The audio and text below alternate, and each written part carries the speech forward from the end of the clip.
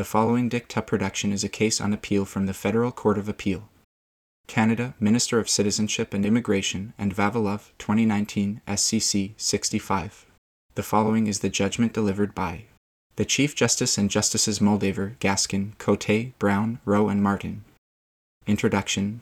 This appeal and its companion cases provide this court with an opportunity to re-examine its approach to judicial review of administrative decisions.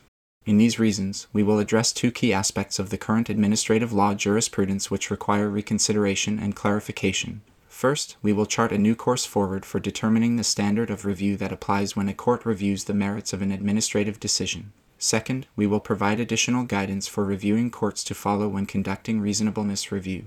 The revised framework will continue to be guided by the principles underlying judicial review that this court articulated in Dunsmuir and New Brunswick, 2008, SCC, that judicial review functions to maintain the rule of law while giving effect to legislative intent. We will also affirm the need to develop and strengthen a culture of justification in administrative decision-making.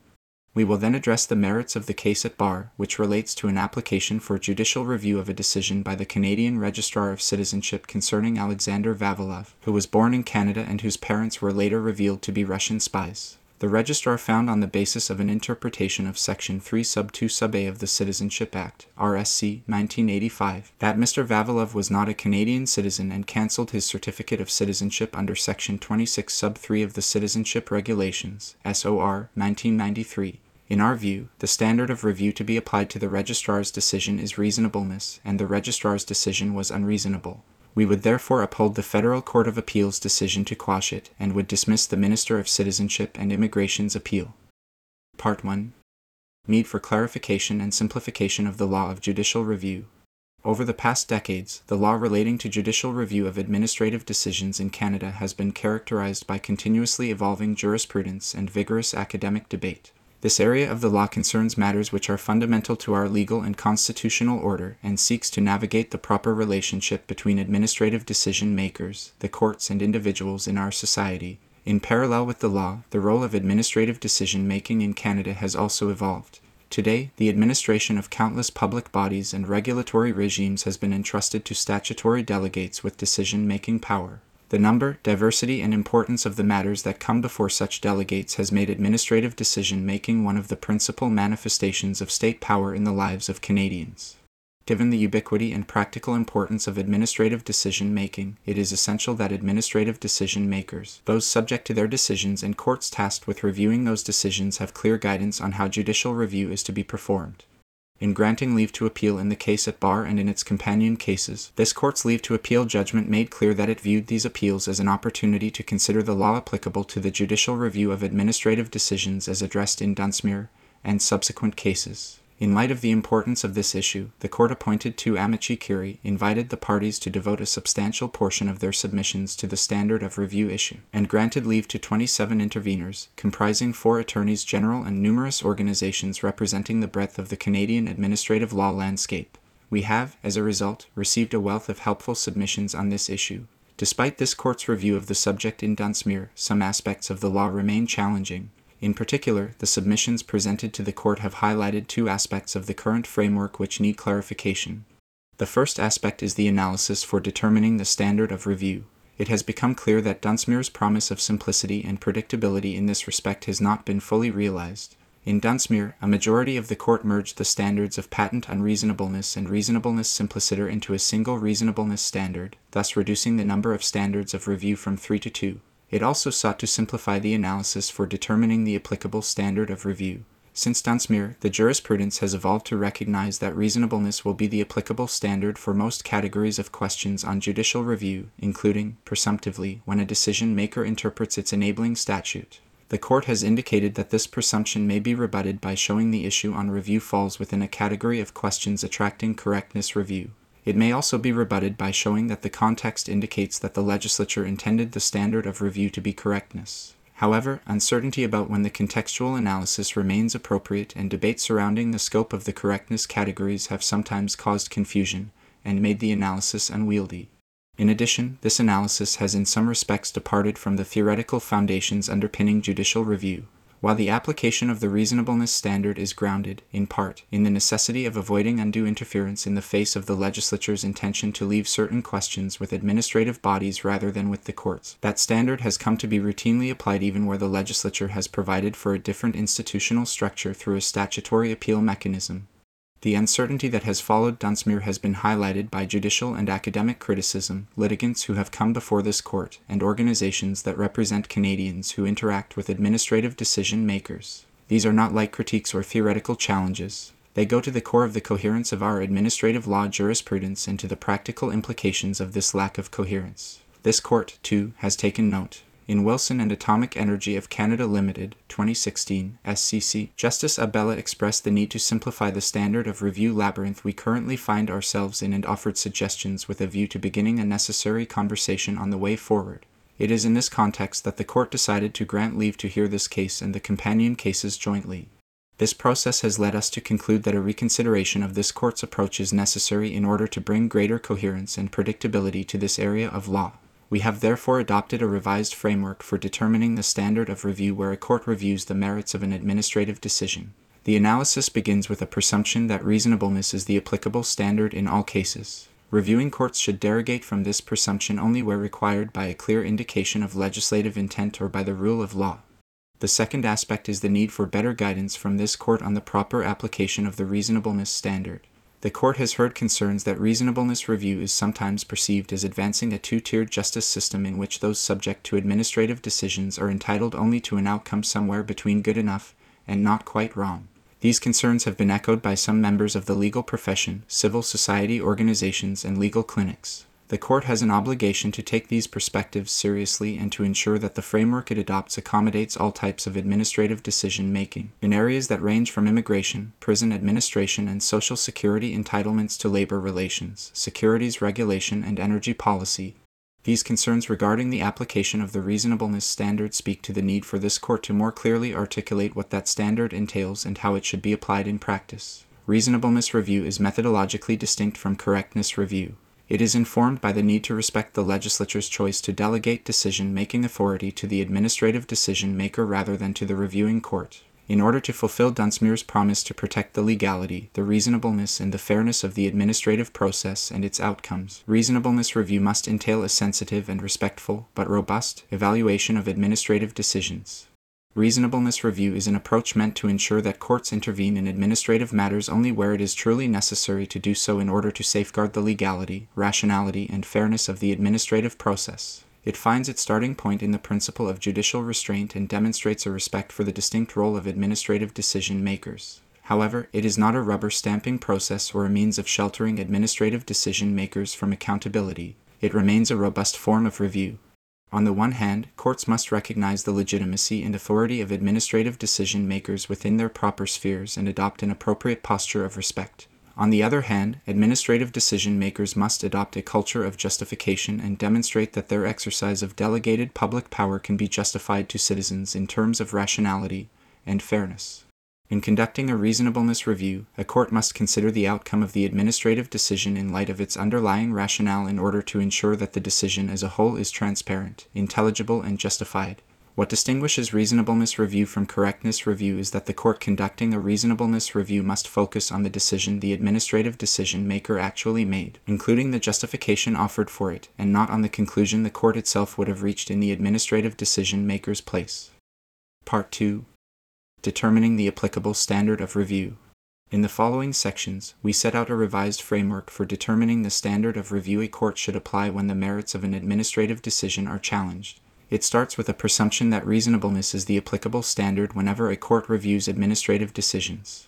The presumption of reasonableness review can be rebutted in two types of situations. The first is where the legislature has indicated that it intends a different standard or set of standards to apply. This will be the case where the legislature explicitly prescribes the applicable standard of review. It will also be the case where the legislature has provided a statutory appeal mechanism from an administrative decision to a court, thereby signaling the legislature's intent that appellate standards apply when a court reviews the decision. The second situation in which the presumption of reasonableness review will be rebutted is where the rule of law requires that the standard of correctness be applied. This will be the case for certain categories of questions, namely constitutional questions, general questions of law of central importance to the legal system as a whole, and questions related to the jurisdictional boundaries between two or more administrative bodies. The general rule of reasonableness review, when coupled with these limited exceptions, offers a comprehensive approach to determining the applicable standard of review. As a result, it is no longer necessary for courts to engage in a contextual inquiry in order to identify the appropriate standard. Before setting out the framework for determining the standard of review in greater detail, we wish to acknowledge that these reasons depart from the court's existing jurisprudence on standard of review in certain respects. Any reconsideration such as this can be justified only by compelling circumstances, and we do not take this decision lightly. A decision to adjust course will always require the court to carefully weigh the impact on legal certainty and predictability against the costs of continuing to follow a flawed approach. On this point, we recall the observation of Justice Gibbs in Queensland and Commonwealth, 1977, HCA, which this court endorsed in Canada, and Craig, 2012, SCC. Quote, "No justice is entitled to ignore the decisions and reasoning of his predecessors, and to arrive at his own judgment as though the pages of the law reports were blank, or as though the authority of a decision did not survive beyond the rising of the court. A justice, unlike a legislator, cannot introduce a program of reform which sets at naught decisions formerly made and principles formerly established. It is only after the most careful and respectful consideration of the earlier decision, and after giving due weight to all the circumstances, that a justice may give effect to his own opinions in preference to an earlier decision of the court." End of quote. Nonetheless, this court has in the past revisited precedents that were determined to be unsound in principle, that had proven to be unworkable and unnecessarily complex to apply, or that had attracted significant and valid judicial, academic, and other criticism. Although adhering to the established jurisprudence will generally promote certainty and predictability, in some instances doing so will create or perpetuate uncertainty in the law. In such circumstances, following the prior decision because of stare decisis would be contrary to the underlying value behind that doctrine, namely, clarity and certainty in the law. These considerations apply here.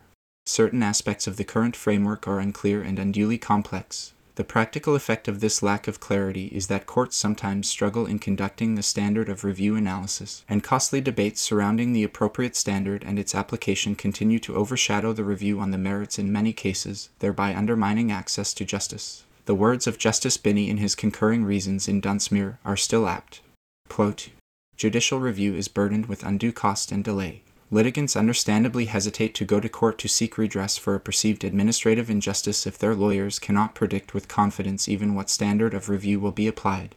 If litigants do take the plunge, they may find the court's attention focused not on their complaints or the government's response, but on lengthy and arcane discussions of something they are told is the choice of standard analysis. A victory before the reviewing court may be overturned on appeal because the wrong standard of review was selected. A small business denied a license or a professional person who wants to challenge disciplinary action should be able to seek judicial review without betting the store or the house on the outcome." End of quote. Regrettably, we find ourselves in a similar position following Dunsmuir. As Justice Karakatsanis observed in Edmonton City and Edmonton East, Capilano, Shopping Centres Limited, 2016, SCC, the contextual approach can generate uncertainty and endless litigation concerning the standard of review. While counsel and courts attempt to work through the complexities of determining the standard of review and its proper application, litigants still find the merits waiting in the wings for their chance to be seen and reviewed. As noted in Canada, Canadian Human Rights Commission, and Canada, Attorney General, 2018, SCC, hereinafter CHRC, this court has for years attempted to simplify the standard of review analysis in order to get the parties away from arguing about the tests and back to arguing about the substantive merits of their case. The principled changes set out below seek to promote the values underlying stare decisis and to make the law on the standard of review more certain, coherent, and workable going forward. Subpart A. Presumption that reasonableness is the applicable standard.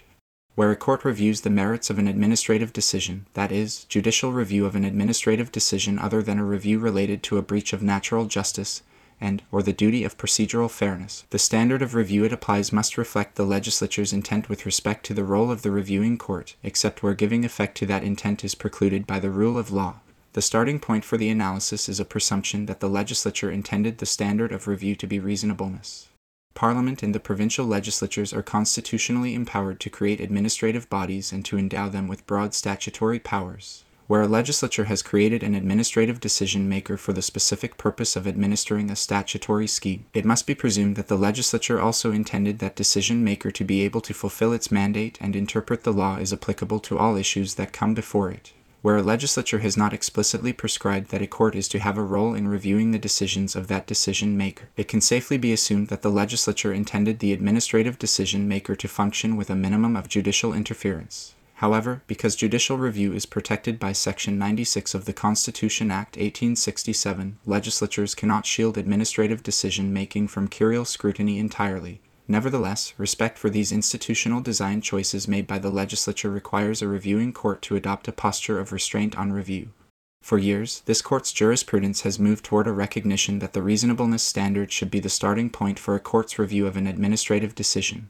Indeed, a presumption of reasonableness review is already a well-established feature of the standard of review analysis in cases in which administrative decision-makers interpret their home statutes. In our view, it is now appropriate to hold that whenever a court reviews an administrative decision, it should start with the presumption that the applicable standard of review for all aspects of that decision will be reasonableness. While this presumption applies to the administrative decision-maker's interpretation of its enabling statute, the presumption also applies more broadly to other aspects of its decision. Before turning to an explanation of how the presumption of reasonableness review may be rebutted, we believe it is desirable to clarify one aspect of the conceptual basis for this presumption. Since Canadian Union of Public Employees, Local 963 and New Brunswick Liquor Corporation, 1979, SCC, the central rationale for applying a deferential standard of review in administrative law has been a respect for the legislature's institutional design choice to delegate certain matters to non-judicial decision-makers through statute. However, this court has subsequently identified a number of other justifications for applying the reasonableness standard, some of which have taken on influential roles in the standard of review analysis at various times. In particular, the court has described one rationale for applying the reasonableness standard as being the relative expertise of administrative decision-makers with respect to the questions before them. However, this court's jurisprudence has sometimes been deeply divided on the question of what expertise entails in the administrative context, how it should be assessed, and how it should inform the standard of review analysis. In the era of what was known as the pragmatic and functional approach, which was first set out in UES, Local 298 and BIB-O, 1988, SCC, a decision-maker's expertise relative to that of the reviewing court was one of the key contextual factors said to indicate legislative intent with respect to the standard of review, but the decision-maker was not presumed to have relative expertise. Instead, whether a decision-maker had greater expertise than the reviewing court was assessed in relation to the specific question at issue and on the basis of a contextual analysis that could incorporate factors such as the qualification of an administrative body's members, their experience in a particular area, and their involvement in policy making. Unfortunately, this contextual analysis proved to be unwieldy and offered limited practical guidance for courts attempting to assess an administrative decision-maker's relative expertise. More recently, the dominant approach in this court has been to accept that expertise simply inheres in an administrative body by virtue of the specialized function designated for it by the legislature. However, if administrative decision-makers are understood to possess specialized expertise on all questions that come before them, the concept of expertise ceases to assist a reviewing court in attempting to distinguish questions for which applying the reasonableness standard is appropriate from those for which it is not. Of course, the fact that the specialized role of administrative decision-makers lends itself to the development of expertise and institutional experience is not the only reason that a legislature may choose to delegate decision-making authority. Over the years, the court has pointed to a number of other compelling rationales for the legislature to delegate the administration of a statutory scheme to a particular administrative decision-maker. These rationales have included the decision-maker's proximity and responsiveness to stakeholders, ability to render decisions promptly, flexibly and efficiently, and ability to provide simplified and streamlined proceedings intended to promote access to justice. While specialized expertise and these other rationales may all be reasons for a legislature to delegate decision-making authority, a reviewing court need not evaluate which of these rationales apply in the case of a particular decision-maker in order to determine the standard of review. Instead, in our view, it is the very fact that the legislature has chosen to delegate authority which justifies a default position of reasonableness review. The court has in fact recognized this basis for applying the reasonableness standard to administrative decisions in the past. In Canada, Citizenship and Immigration and COSA 2009 SCC, for example, the majority understood Dunsmuir to stand for the proposition that with or without a privative clause, a measure of deference has come to be accepted as appropriate where a particular decision had been allocated to an administrative decision maker rather than to the courts. More recently, in Edmonton East, Justice Karakatsanis explained that a presumption of reasonableness review respects the principle of legislative supremacy and the choice made to delegate decision-making to a tribunal rather than the courts. And in CHRC, Justice Gaskin explained that the fact that the legislature has allocated authority to a decision-maker other than the courts is itself an indication that the legislature intended deferential review. In other words, respect for this institutional design choice and the democratic principle, as well as the need for courts to avoid undue interference with the administrative decision-maker's discharge of its functions, is what justifies the presumptive application of the reasonableness standard. We wish to emphasize that because these reasons adopt a presumption of reasonableness as the starting point, expertise is no longer relevant to a determination of the standard of review as it was in the contextual analysis. However, we are not doing away with the role of expertise in administrative decision-making. This consideration is simply folded into the new starting point and, as explained below, expertise remains a relevant consideration in conducting reasonableness review. That being said, our starting position that the applicable standard of review is reasonableness is not incompatible with the rule of law. However, because this approach is grounded in respect for legislative choice, it also requires courts to give effect to clear legislative direction that a different standard was intended. Similarly, a reviewing court must be prepared to derogate from the presumption of reasonableness review where respect for the rule of law requires a singular, determinate and final answer to the question before it. Each of these situations will be discussed in turn below. Subpart B. Derogation from the presumption of reasonableness review on the basis of legislative intent. This court has described respect for legislative intent as the polar star of judicial review. This description remains apt. The presumption of reasonableness review discussed above is intended to give effect to the legislature's choice to leave certain matters with administrative decision-makers rather than the courts. It follows that this presumption will be rebutted where a legislature has indicated that a different standard should apply. The legislature can do so in two ways. First, it may explicitly prescribe through statute what standard courts should apply when reviewing decisions of a particular administrative decision-maker. Second, it may direct that derogation from the presumption of reasonableness review is appropriate by providing for a statutory appeal mechanism from an administrative decision-maker to a court, thereby signaling the application of appellate standards. Subpart 1. Legislated standards of review. Any framework rooted in legislative intent must, to the extent possible, respect clear statutory language that prescribes the applicable standard of review. This court has consistently affirmed that legislated standards of review should be given effect. It follows that where a legislature has indicated that courts are to apply the standard of correctness in reviewing certain questions, that standard must be applied. In British Columbia, the legislature has established the applicable standard of review for many tribunals by reference to the Administrative Tribunals Act, SBC 2004. For example, it has provided that the standard of review applicable to decisions on questions of statutory interpretation by the British Columbia Human Rights Tribunal is to be correctness. We continue to be of the view that where the legislature has indicated the applicable standard of review, courts are bound to respect that designation, within the limits imposed by the rule of law. Subpart 2. Statutory appeal mechanisms. We have reaffirmed that, to the extent possible, the standard of review analysis requires courts to give effect to the legislature's institutional design choices to delegate authority through statute.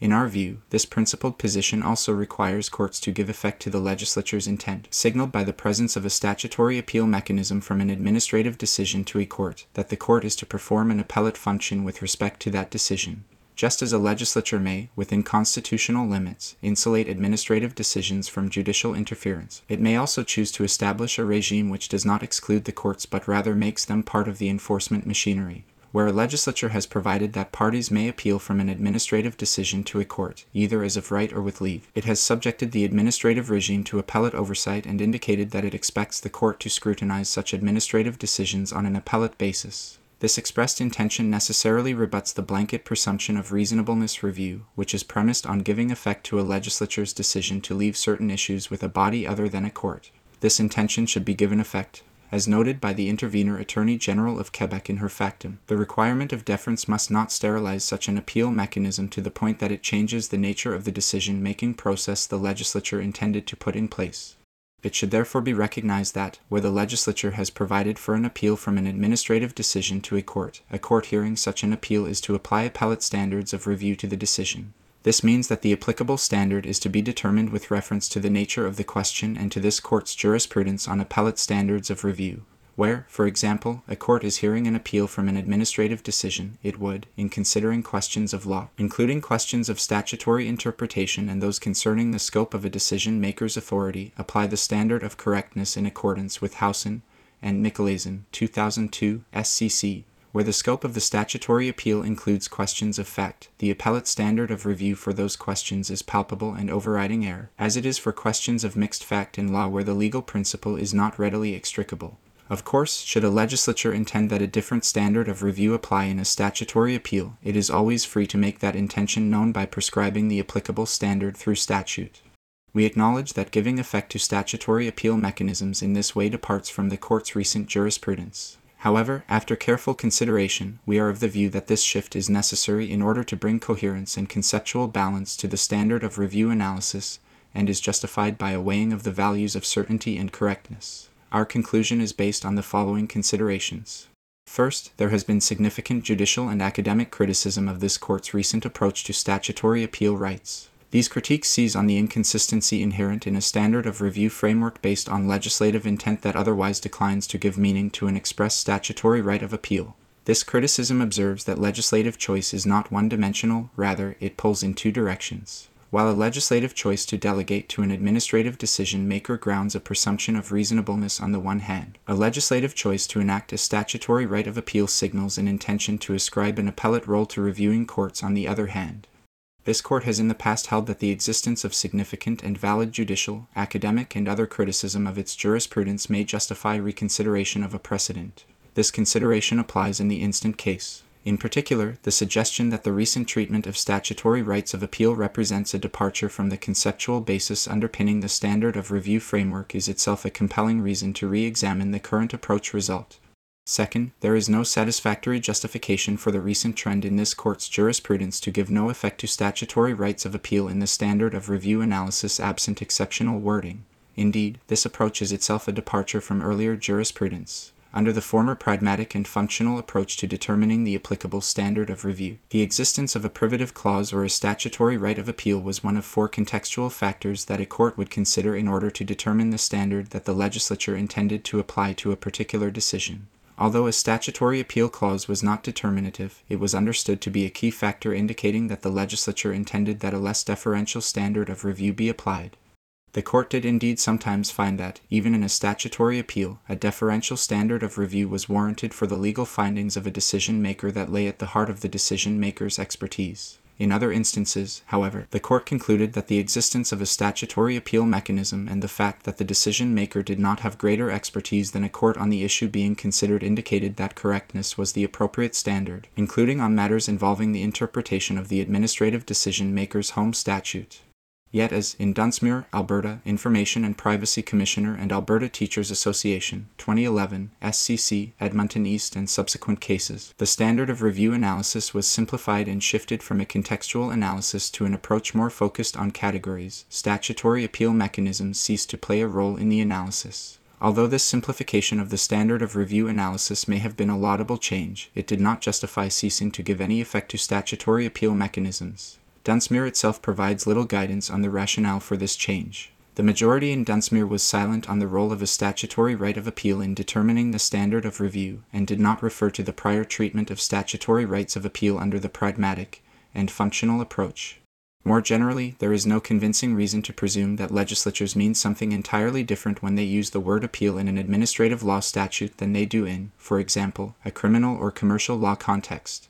Accepting that the word appeal refers to the same type of procedure in all these contexts also accords with the presumption of consistent expression, according to which the legislature is presumed to use language such that the same words have the same meaning both within a statute and across statutes. Accepting that the legislature intends an appellate standard of review to be applied when it uses the word appeal also helps to explain why many statutes provide for both appeal and judicial review mechanisms in different contexts, thereby indicating two roles for reviewing courts. This offers further support for giving effect to statutory rights of appeal. Our colleagues' suggestion that our position in this regard hinges on what they call a textualist argument is inaccurate.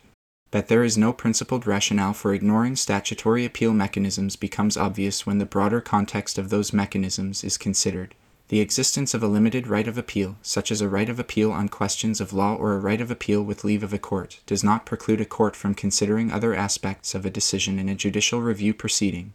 However, if the same standards of review applied regardless of whether a question was covered by the appeal provision, and regardless of whether an individual subject to an administrative decision was granted leave to appeal or applied for judicial review, the appeal provision would be completely redundant, contrary to the well-established principle that the legislature does not speak in vain. Finally, and most crucially, the appeals now before the court have allowed for a comprehensive and considered examination of the standard of review analysis with the goal of remedying the conceptual and practical difficulties that have made this area of the law challenging for litigants and courts alike. To achieve this goal, the revised framework must, for at least two reasons, give effect to statutory appeal mechanisms. The first reason is conceptual. In the past, this court has looked past an appeal clause primarily when the decision-maker possessed greater relative expertise, what it called the specialization of duties principle in Pezem and British Columbia, Superintendent of Brokers, 1994, SCC. But, as discussed above, the presumption of reasonableness review is no longer premised upon notions of relative expertise. Instead, it is now based on respect for the legislature's institutional design choice, according to which the authority to make a decision is vested in an administrative decision-maker rather than in a court. It would be inconsistent with this conceptual basis for the presumption of reasonableness review to disregard clear indications that the legislature has intentionally chosen a more involved role for the courts. Just as recognizing a presumption of reasonableness review on all questions respects a legislature's choice to leave some matters first and foremost to an administrative decision-maker, departing from that blanket presumption in the context of a statutory appeal respects the legislature's choice of a more involved role for the courts in supervising administrative decision-making. The second reason is that, building on developments in the case law over the past several years, this decision conclusively closes the door on the application of a contextual analysis to determine the applicable standard, and in doing so streamlines and simplifies the standard of review framework. With the elimination of the contextual approach to selecting the standard of review, the need for statutory rights of appeal to play a role becomes clearer. Eliminating the contextual approach means that statutory rights of appeal must now either play no role in administrative law or be accepted as directing a departure from the default position of reasonableness review. The latter must prevail. Our colleagues agree that the time has come to put the contextual approach espoused in Dunsmuir to rest and adopt a presumption of reasonableness review. We part company on the extent to which the departure from the contextual approach requires corresponding modifications to other aspects of the standard of review jurisprudence. We consider that the elimination of the contextual approach represents an incremental yet important adjustment to Canada's judicial review routes. While it is true that this court has, in the past several years of jurisprudential development, warned that the contextual approach should be applied sparingly, it is incorrect to suggest that our jurisprudence was such that the elimination of the contextual analysis was all but complete. The contextual analysis was one part of the broader standard of review framework set out in Dunsmuir. A departure from this aspect of the Dunsmuir framework requires a principled rebalancing of the framework as a whole in order to maintain the equilibrium between the roles of administrative decision-makers and reviewing courts that is fundamental to administrative law.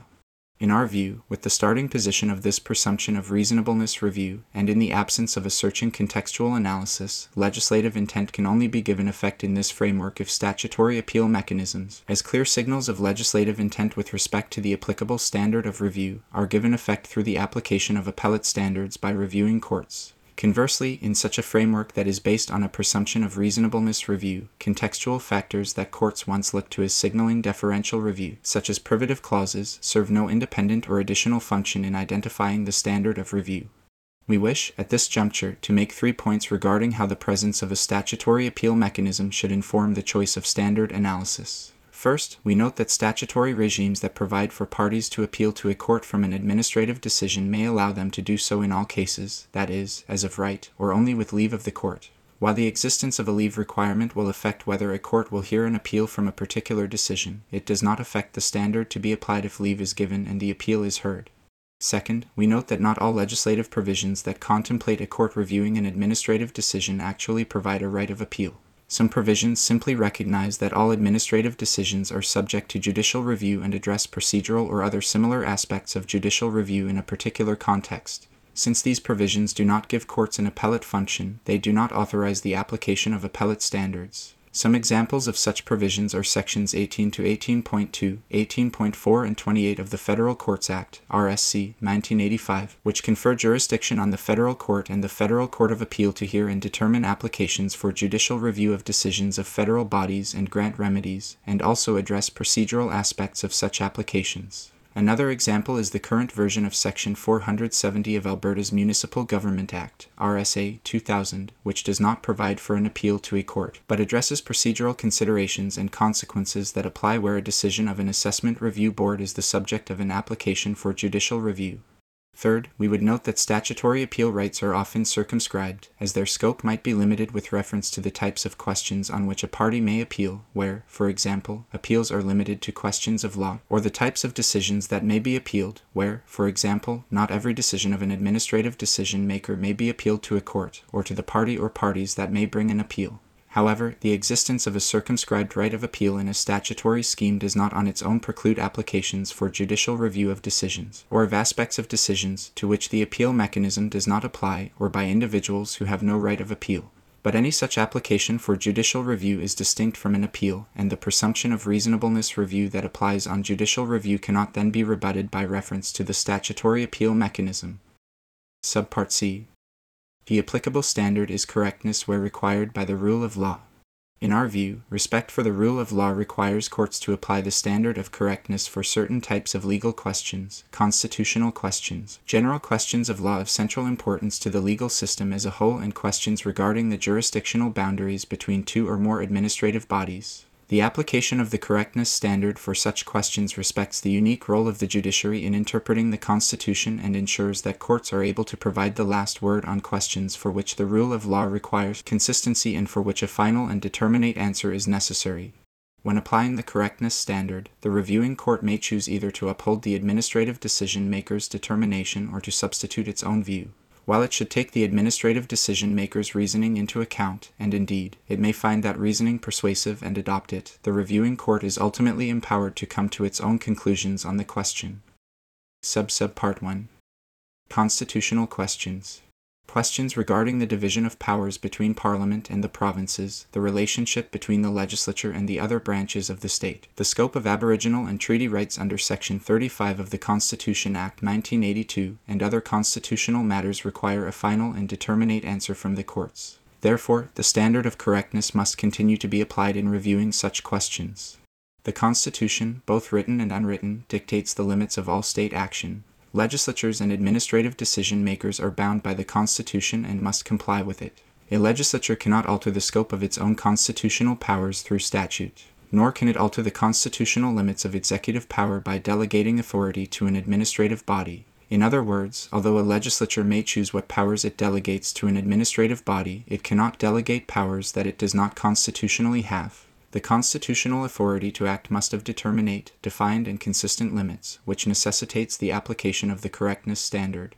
Although the Amici questioned the approach to the standard of review set out in Doré and Barreau du Québec, 2012, SCC, a reconsideration of that approach is not germane to the issues in this appeal. However, it is important to draw a distinction between cases in which it is alleged that the effect of the administrative decision being reviewed is to unjustifiably limit rights under the Canadian Charter of Rights and Freedoms, as was the case in Doré, and those in which the issue on review is whether a provision of the decision-maker's enabling statute violates the Charter. Our jurisprudence holds that an administrative decision-maker's interpretation of the latter issue should be reviewed for correctness, and that jurisprudence is not displaced by these reasons. Subpart 2. General questions of law of central importance to the legal system as a whole. In Dunsmuir, a majority of the court held that, in addition to constitutional questions, general questions of law which are both of central importance to the legal system as a whole and outside the adjudicator's specialized area of expertise will require the application of the correctness standard. We remain of the view that the rule of law requires courts to have the final word with regard to general questions of law that are of central importance to the legal system as a whole. However, a return to first principles reveals that it is not necessary to evaluate the decision-maker's specialized expertise in order to determine whether the correctness standard must be applied in cases involving such questions. As indicated above, the consideration of expertise is folded into the new starting point adopted in these reasons, namely the presumption of reasonableness review. As the majority of the court recognized in Dunsmuir, the key underlying rationale for this category of questions is the reality that certain general questions of law require uniform and consistent answers as a result of their impact on the administration of justice as a whole. In these cases, correctness review is necessary to resolve general questions of law that are of fundamental importance and broad applicability, with significant legal consequences for the justice system as a whole or for other institutions of government. For example, the question in Alberta Information and Privacy Commissioner and University of Calgary 2016 SCC could not be resolved by applying the reasonableness standard, because the decision would have had legal implications for a wide variety of other statutes and because the uniform protection of solicitor-client privilege, at issue in that case, is necessary for the proper functioning of the justice system. As this shows, the resolution of general questions of law of central importance to the legal system as a whole has implications beyond the decision at hand, hence the need for uniform and consistent answers. This court's jurisprudence continues to provide important guidance regarding what constitutes a general question of law of central importance to the legal system as a whole.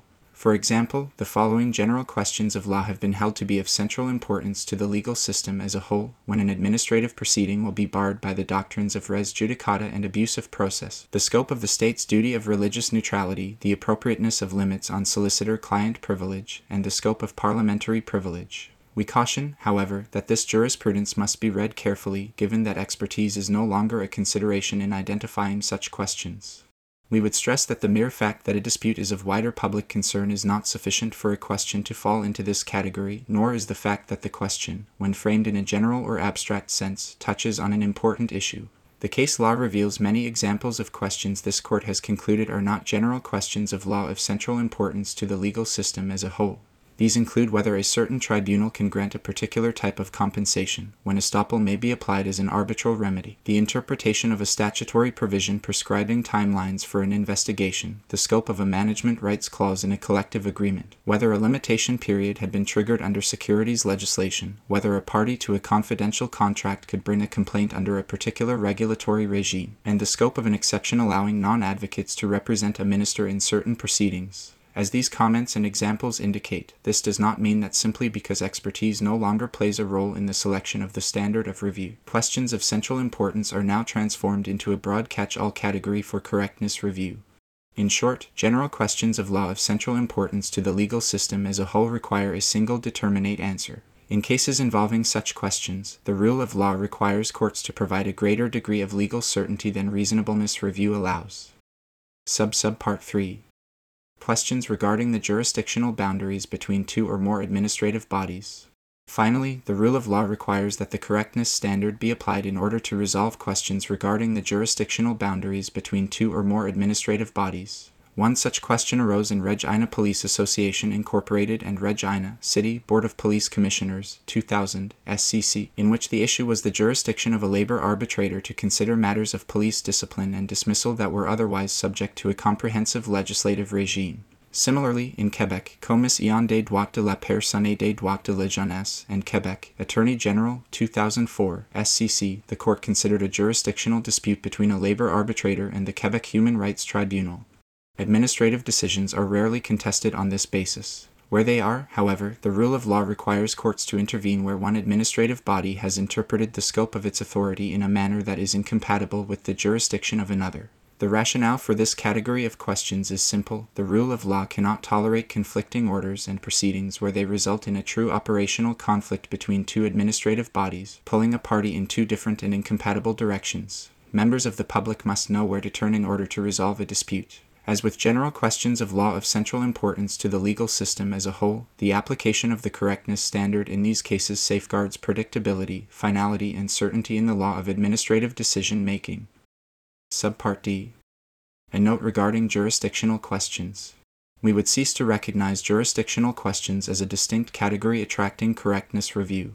The majority in Dunsmuir held that it was without question that the correctness standard must be applied in reviewing jurisdictional questions, also referred to as true questions of jurisdiction or VIRs. True questions of jurisdiction were said to arise where the tribunal must explicitly determine whether its statutory grant of power gives it the authority to decide a particular matter. Since Dunsmuir, however, majorities of this court have questioned the necessity of this category, struggled to articulate its scope, and expressed serious reservations about whether such questions can be distinguished as a separate category of questions of law.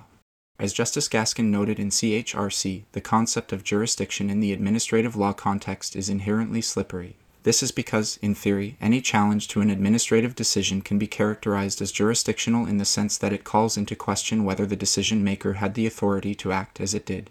Although this court's jurisprudence contemplates that only a much narrower class of truly jurisdictional questions requires correctness review, it has observed that there are no clear markers to distinguish such questions from other questions related to the interpretation of an administrative decision-maker's enabling statute. Despite differing views on whether it is possible to demarcate a class of truly jurisdictional questions, there is general agreement that it is often difficult to distinguish between exercises of delegated power that raise truly jurisdictional questions from those entailing an unremarkable application of an enabling statute. This tension is perhaps clearest in cases where the legislature has delegated broad authority to an administrative decision-maker that allows the latter to make regulations in pursuit of the objects of its enabling statute.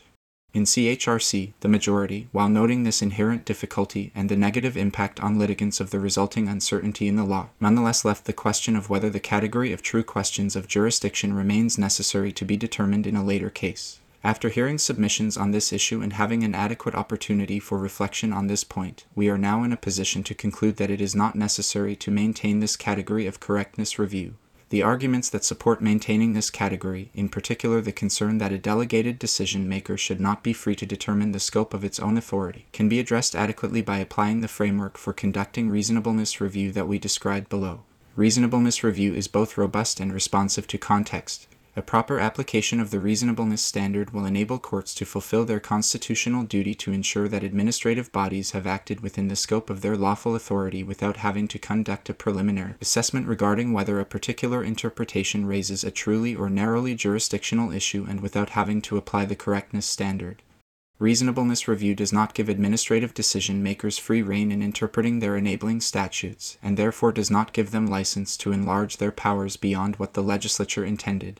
Instead, it confirms that the governing statutory scheme will always operate as a constraint on administrative decision-makers and as a limit on their authority, even where the reasonableness standard is applied in reviewing a decision-maker's interpretation of its authority. Precise or narrow statutory language will necessarily limit the number of reasonable interpretations open to the decision-maker, perhaps limiting it to one.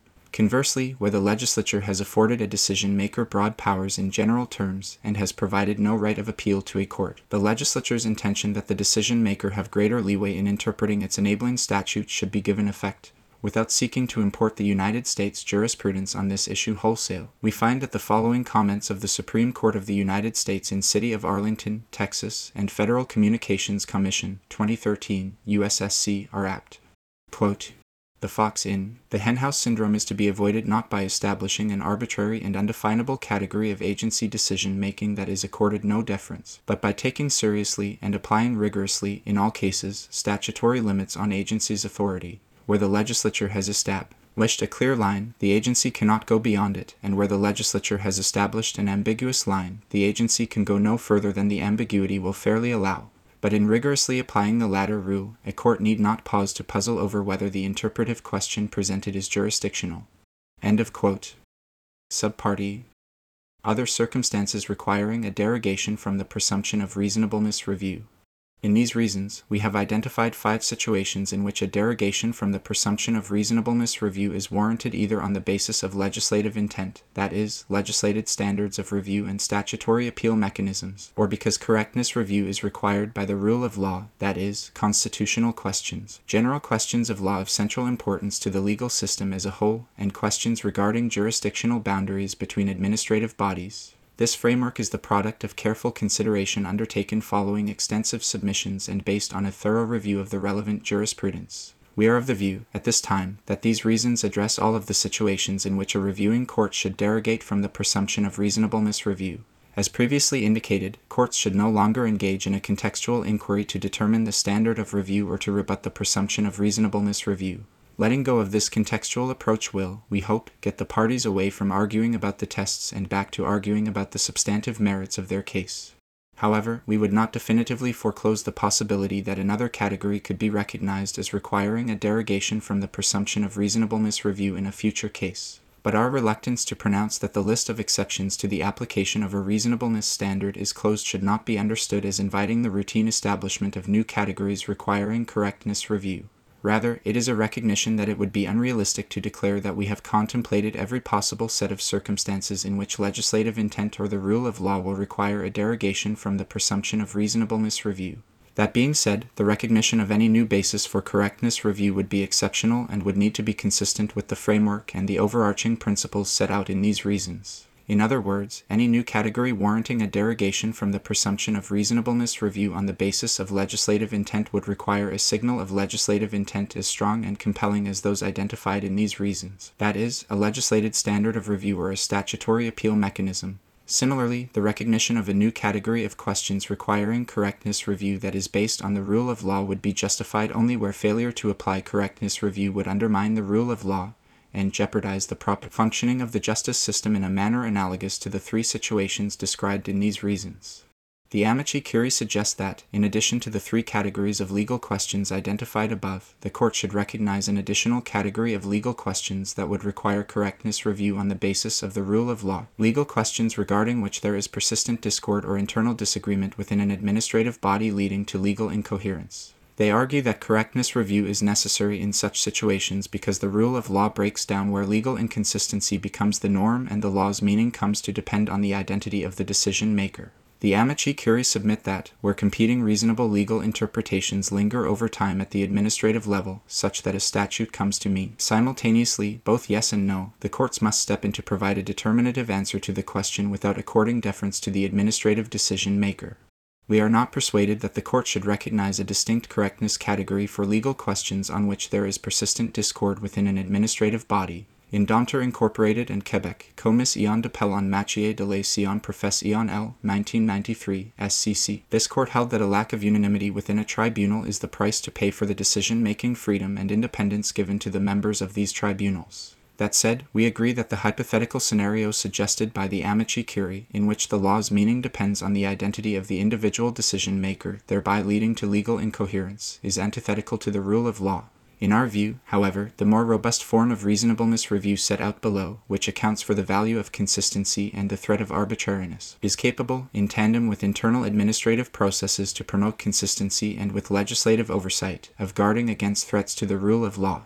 Moreover, the precise point at which internal discord on a point of law would be so serious, persistent, and unresolvable that the resulting situation would amount to legal incoherence and require a court to step in is not obvious. Given these practical difficulties, this court's binding jurisprudence, and the hypothetical nature of the problem, we decline to recognize such a category in this appeal.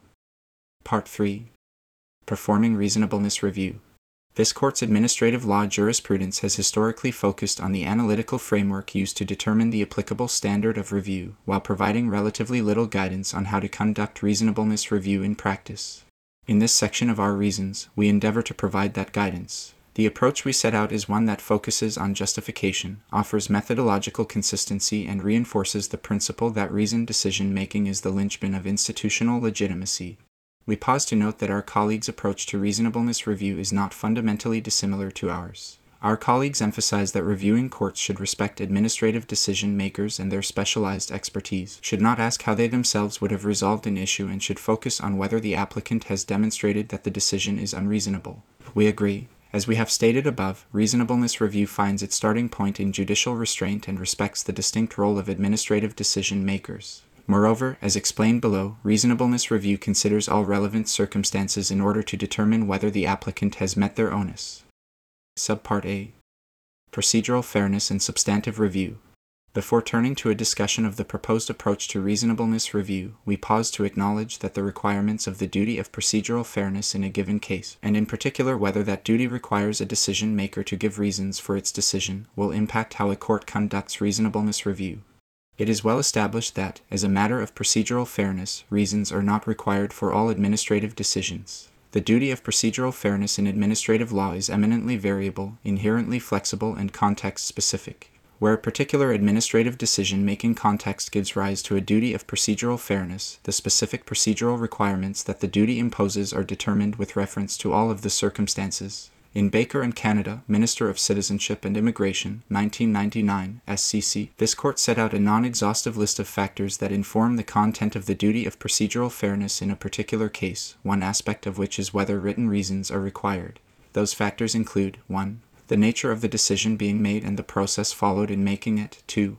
The nature of the statutory scheme. 3. The importance of the decision to the individual or individuals affected. 4. The legitimate expectations of the person challenging the decision. And 5. The choices of procedure made by the administrative decision maker itself. Cases in which written reasons tend to be required include those in which the decision-making process gives the parties participatory rights. An adverse decision would have a significant impact on an individual, or there is a right of appeal. In the case at bar and in its companion cases, reasons for the administrative decisions at issue were both required and provided. Our discussion of the proper approach to reasonableness review will therefore focus on the circumstances in which reasons for an administrative decision are required and available to the reviewing court. Notwithstanding the important differences between the administrative context and the judicial context, reasons generally serve many of the same purposes in the former as in the latter. Reasons explain how and why a decision was made. They help to show affected parties that their arguments have been considered and demonstrate that the decision was made in a fair and lawful manner. Reasons shield against arbitrariness as well as the perception of arbitrariness in the exercise of public power. As Justice Lara Dubé noted in Baker, those affected may be more likely to feel they were treated fairly and appropriately if reasons are given.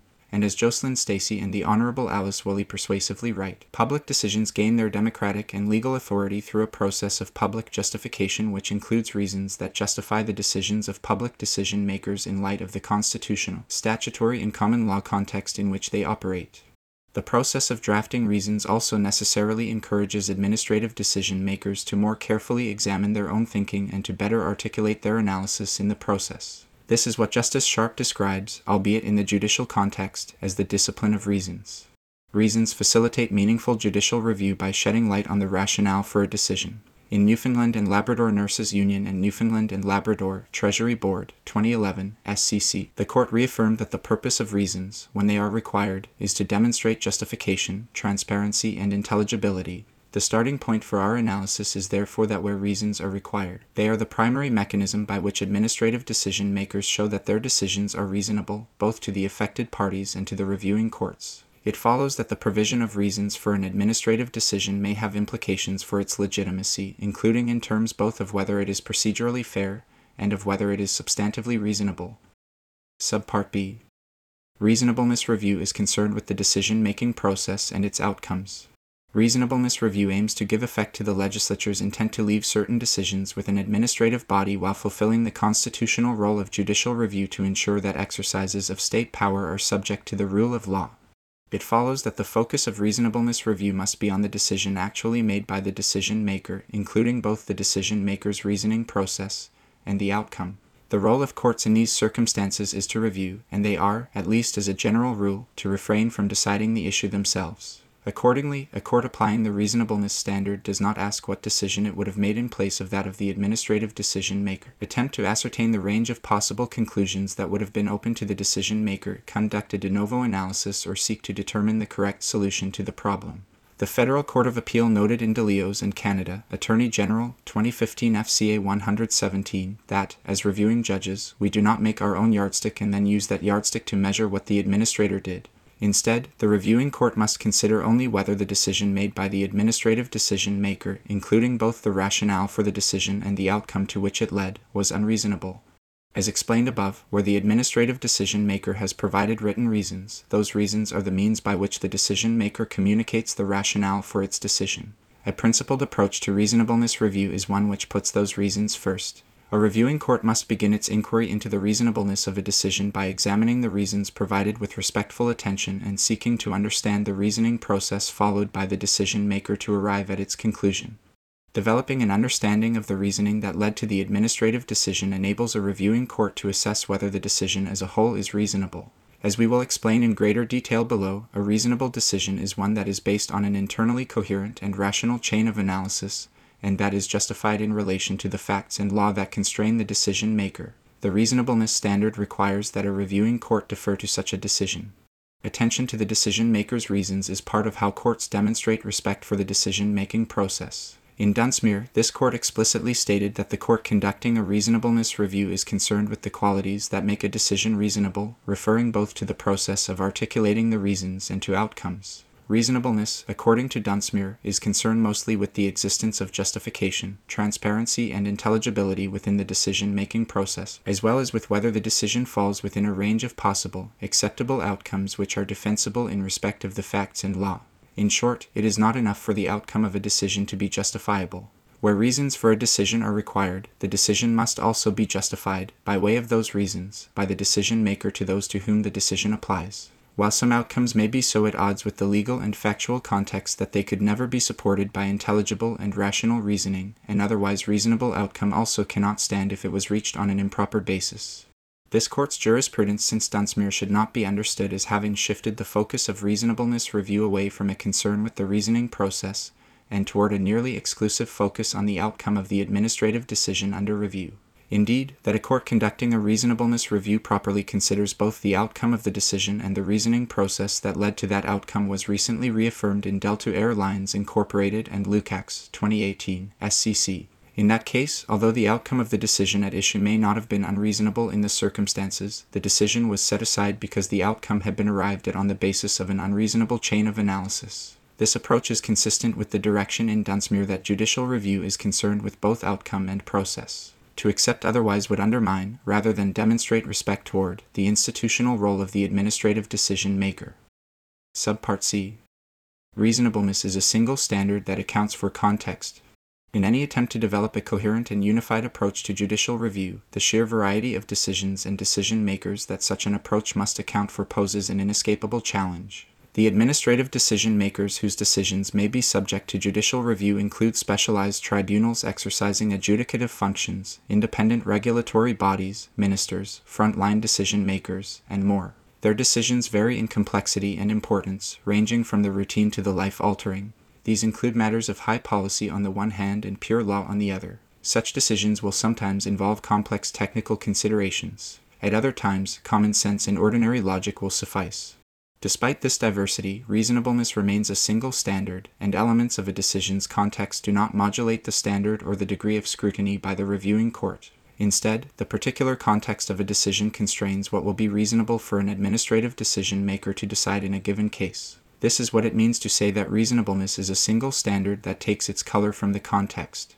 The approach to reasonableness review that we articulate in these reasons accounts for the diversity of administrative decision-making by recognizing that what is reasonable in a given situation will always depend on the constraints imposed by the legal and factual context of the particular decision under review. These contextual constraints dictate the limits and contours of the space in which the decision-maker may act and the types of solutions it may adopt. The fact that the contextual constraints operating on an administrative decision-maker may vary from one decision to another does not pose a problem for the reasonableness standard, because each decision must be both justified by the administrative body and evaluated by reviewing courts in relation to its own particular context. Subpart D. Formal reasons for a decision should be read in light of the record and with due sensitivity to the administrative setting in which they were given. A reviewing court must bear in mind that the written reasons given by an administrative body must not be assessed against a standard of perfection, that the reasons given for a decision do not include all the arguments, statutory provisions, jurisprudence, or other details the reviewing judge would have preferred is not on its own a basis to set the decision aside. The review of an administrative decision can be divorced neither from the institutional context in which the decision was made nor from the history of the proceedings. Administrative decision-makers cannot always be expected to deploy the same array of legal techniques that might be expected of a lawyer or judge, nor will it always be necessary, or even useful for them to do so. Instead, the concepts and language employed by administrative decision-makers will often be highly specific to their fields of experience and expertise, and this may impact both the form and content of their reasons. These differences are not necessarily a sign of an unreasonable decision. Indeed, they may be indicative of a decision-maker's strength within its particular and specialized domain. Administrative justice will not always look like judicial justice, and reviewing courts must remain acutely aware of that fact.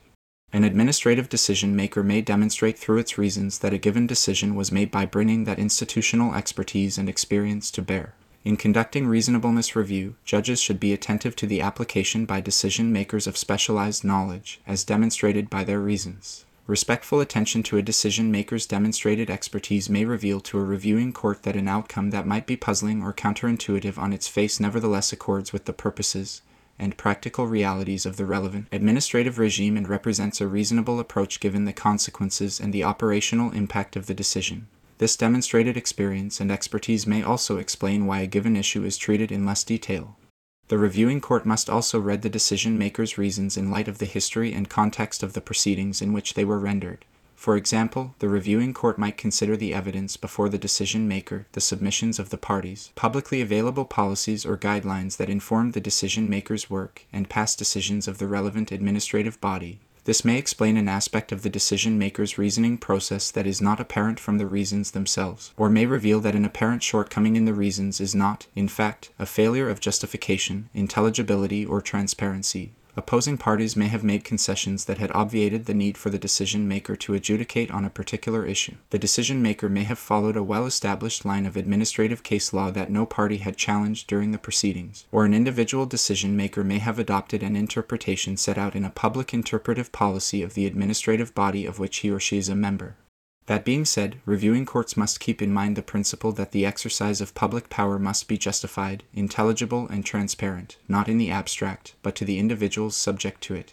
It would therefore be unacceptable for an administrative decision-maker to provide an affected party formal reasons that fail to justify its decision, but nevertheless expect that its decision would be upheld on the basis of internal records that were not available to that party, where, even if the reasons given by an administrative decision-maker for a decision are read with sensitivity to the institutional setting and in light of the record, they contain a fundamental gap or reveal that the decision is based on an unreasonable chain of analysis. It is not ordinarily appropriate for the reviewing court to fashion its own reasons in order to buttress the administrative decision.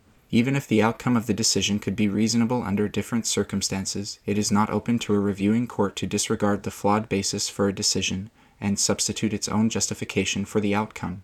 To allow a reviewing court to do so would be to allow an administrative decision-maker to abdicate its responsibility to justify to the affected party, in a manner that is transparent and intelligible, the basis on which it arrived at a particular conclusion. This would also amount to adopting an approach to reasonableness review focused solely on the outcome of a decision, to the exclusion of the rationale for that decision. To the extent that cases such as Newfoundland nurses and Alberta teachers have been taken as suggesting otherwise, such a view is mistaken. Indeed, Newfoundland nurses is far from holding that a decision-maker's grounds or rationale for a decision is irrelevant. It instead tells us that close attention must be paid to a decision-maker's written reasons and that they must be read holistically and contextually for the very purpose of understanding the basis on which a decision was made. We agree with the observations of Justice Rennie in Commonwealth and Canada, Minister of Citizenship and Immigration, 2013, FC. Quote, Newfoundland nurses is not an open invitation to the court to provide reasons that were not given, nor is it licensed to guess what findings might have been made or to speculate as to what the tribunal might have been thinking. This is particularly so where the reasons are silent on a critical issue. It is ironic that Newfoundland nurses, a case which at its core is about deference and standard of review, is urged as authority for the supervisory court to do the task that the decision-maker did not do, to supply the reasons that might have been given and make findings of fact that were not made. This is to turn the jurisprudence on its head. Newfoundland nurses allows reviewing courts to connect the dots on the page where the lines, and the direction they are headed, may be readily drawn. End of quote. As for Alberta teachers, it concerned a very specific and exceptional circumstance in which the reviewing court had exercised its discretion to consider a question of statutory interpretation on judicial review, even though that question had not been raised before the administrative decision-maker and, as a result, no reasons had been given on that issue. Furthermore, it was agreed that the ultimate decision-maker, the Information and Privacy Commissioner's delegate, had applied a well-established interpretation of the statutory provision in question, and that, had she been asked for reasons to justify her interpretation, she would have adopted reasons the Commissioner had given in past decisions. In other words, the reasons of the Commissioner that this court relied on to find that the administrative decision was reasonable were not merely reasons that could have been offered, in an abstract sense, but reasons that would have been offered had the issue been raised before the decision-maker. Far from suggesting in Alberta teachers that reasonableness review is concerned primarily with outcome, as opposed to rationale, this court rejected the position that a reviewing court is entitled to reformulate a tribunal's decision in a way that casts aside an unreasonable chain of analysis in favor of the court's own rationale for the result. In Alberta teachers, this court also reaffirmed the importance of giving proper reasons and reiterated that deference under the reasonableness standard is best given effect when administrative decision-makers provide intelligible and transparent justification for their decisions, and when courts ground their review of the decision in the reasons provided. Where a decision-maker's rationale for an essential element of the decision is not addressed in the reasons and cannot be inferred from the record, the decision will generally fail to meet the requisite standard of justification, transparency, and intelligibility. Subpart E. A reasonable decision is one that is both based on an internally coherent reasoning and justified in light of the legal and factual constraints that bear on the decision. A reviewing court must develop an understanding of the decision-maker's reasoning process in order to determine whether the decision as a whole is reasonable. To make this determination, the reviewing court asks whether the decision bears the hallmarks of reasonableness, justification, transparency, and intelligibility, and whether it is justified in relation to the relevant factual and legal constraints that bear on the decision. The burden is on the party challenging the decision to show that it is unreasonable. Before a decision can be set aside on this basis, the reviewing court must be satisfied that there are sufficiently serious shortcomings in the decision such that it cannot be said to exhibit the requisite degree of justification, intelligibility, and transparency. Any alleged flaws or shortcomings must be more than merely superficial or peripheral to the merits of the decision. It would be improper for a reviewing court to overturn an administrative decision simply because its reasoning exhibits a minor misstep. Instead, the court must be satisfied that any shortcomings or flaws relied on by the party challenging the decision are sufficiently central or significant to render the decision unreasonable. What makes a decision unreasonable? We find it conceptually useful here to consider two types of fundamental flaws. The first is a failure of rationality internal to the reasoning process. The second arises when a decision is in some respect untenable in light of the relevant factual and legal constraints that bear on it. There is, however, no need for reviewing courts to categorize failures of reasonableness as belonging to one type or the other. Rather, we use these descriptions simply as a convenient way to discuss the types of issues that may show a decision to be unreasonable. Subpart 1. A reasonable decision is based on an internally coherent reasoning. To be reasonable, a decision must be based on reasoning that is both rational and logical. It follows that a failure in this respect may lead a reviewing court to conclude that a decision must be set aside. Reasonableness review is not a line-by-line treasure hunt for error. However, the reviewing court must be able to trace the decision-maker's reasoning without encountering any fatal flaws in its overarching logic, and it must be satisfied that there is a line of analysis within the given reasons that could reasonably lead the tribunal from the evidence before it to the conclusion at which it arrived. Reasons that simply repeat statutory language, summarize arguments made, and then state a peremptory conclusion will rarely assist a reviewing court in understanding the rationale underlying a decision and are no substitute for statements of fact, analysis, inference, and judgment. While, as we indicated earlier, formal reasons should be read in light of the record and with due sensitivity to the administrative regime in which they were given, a decision will be unreasonable if the reasons for it, read holistically, fail to reveal a rational chain of analysis or if they reveal that the decision was based on an irrational chain of analysis. A decision will also be unreasonable where the conclusion reached cannot follow from the analysis undertaken or if the reasons read in conjunction with the record do not make it possible to understand the decision-maker's reasoning on a critical point. Similarly, the internal rationality of a decision may be called into question if the reasons exhibit clear logical fallacies, such as circular reasoning, false dilemmas, unfounded generalizations, or an absurd premise. This is not an invitation to hold administrative decision-makers to the formalistic constraints and standards of academic logicians. However, a reviewing court must ultimately be satisfied that the decision-maker's reasoning adds up. Subpart 2. A reasonable decision is justified in light of the legal and factual constraints that bear on the decision. In addition to the need for internally coherent reasoning, a decision, to be reasonable, must be justified in relation to the constellation of law and facts that are relevant to the decision. Elements of the legal and factual contexts of a decision operate as constraints on the decision-maker in the exercise of its delegated powers. It is unnecessary to catalog all of the legal or factual considerations that could constrain an administrative decision-maker in a particular case. However, in the sections that follow, we discuss a number of elements that will generally be relevant in evaluating whether a given decision is reasonable, namely, the governing statutory scheme, other relevant statutory or common law, the principles of statutory interpretation, the evidence before the decision-maker and facts of which the decision-maker may take notice, the submissions of the parties, the past practices and decisions of the administrative body, and the potential impact of the decision on the individual to whom it applies. These elements are not a checklist for conducting reasonableness review, and they may vary in significance depending on the context. They are offered merely to highlight some elements of the surrounding context that can cause a reviewing court to lose confidence in the outcome reached. A reviewing court may find that a decision is unreasonable when examined against these contextual considerations. These elements necessarily interact with one another. For example, a reasonable penalty for professional misconduct in a given case must be justified both with respect to the types of penalties prescribed by the relevant legislation and with respect to the nature of the underlying misconduct. Section A. Governing statutory scheme.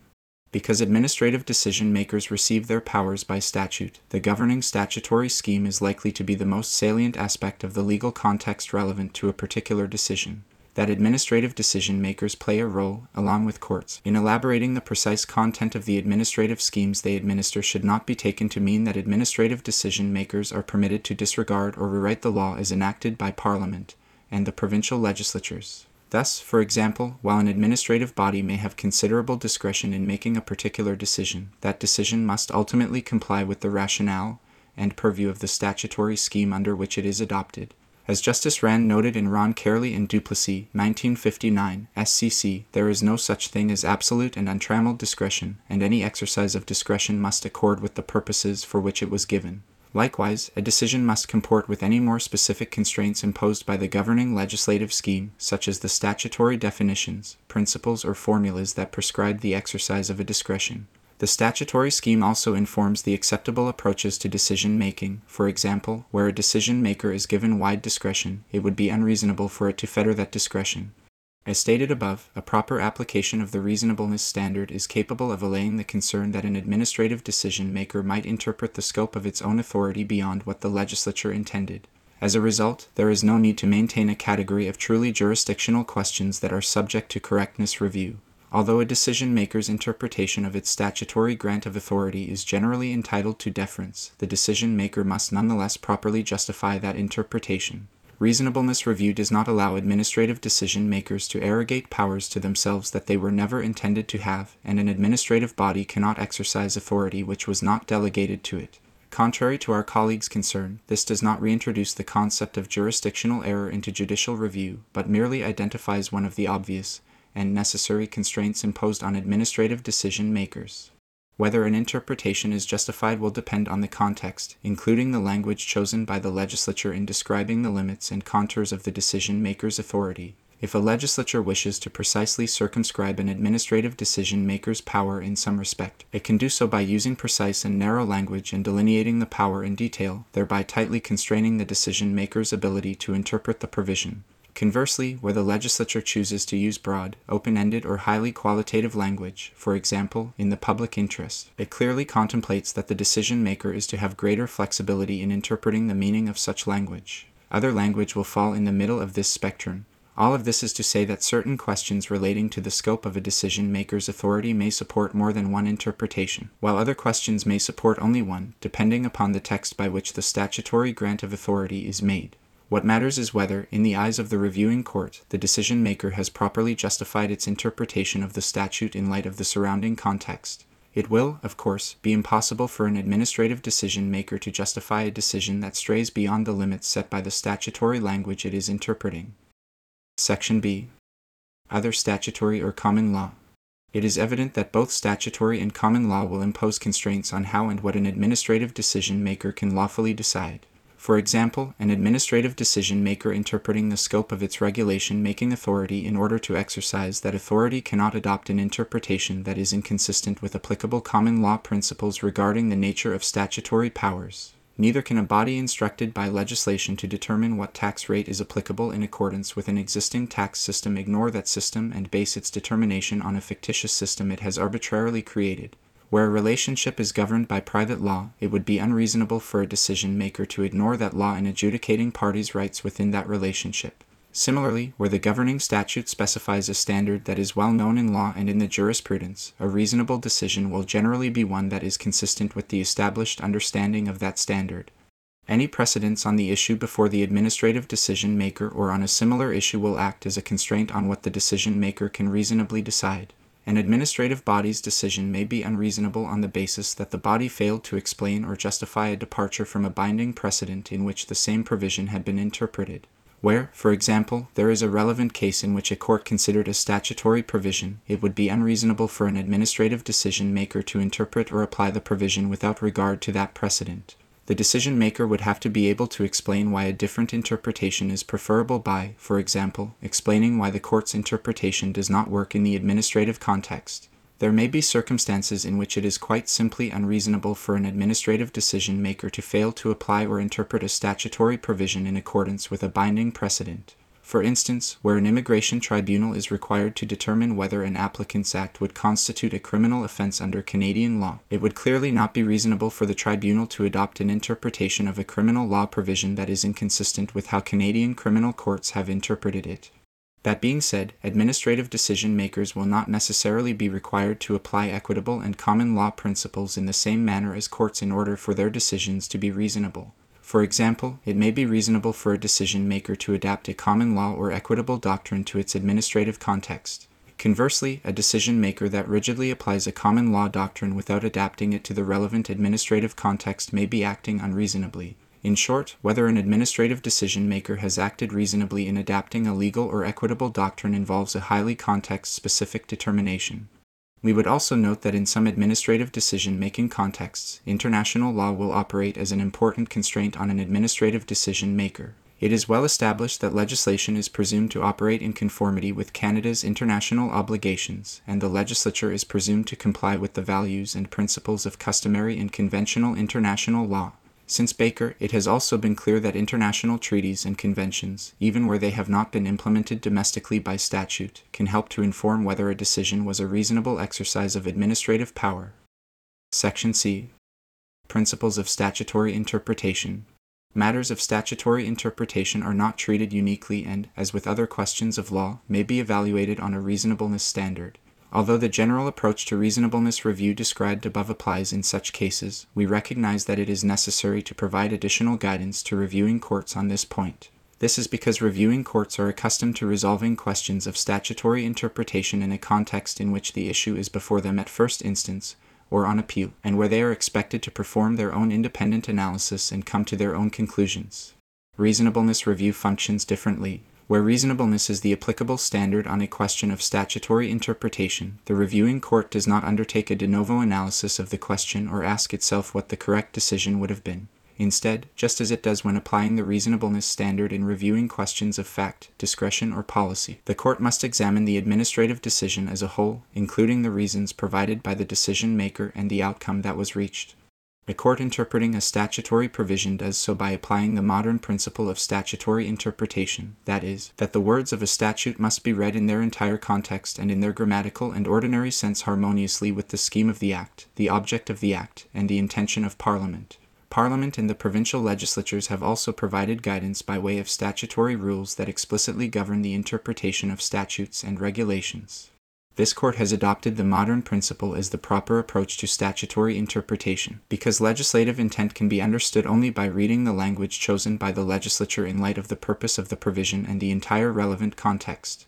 Those who draft and enact statutes expect that questions about their meaning will be resolved by an analysis that has regard to the text, context, and purpose, regardless of whether the entity tasked with interpreting the law is a court or an administrative decision maker. An approach to reasonableness review that respects legislative intent must therefore assume that those who interpret the law, whether courts or administrative decision makers, will do so in a manner consistent with this principle of interpretation.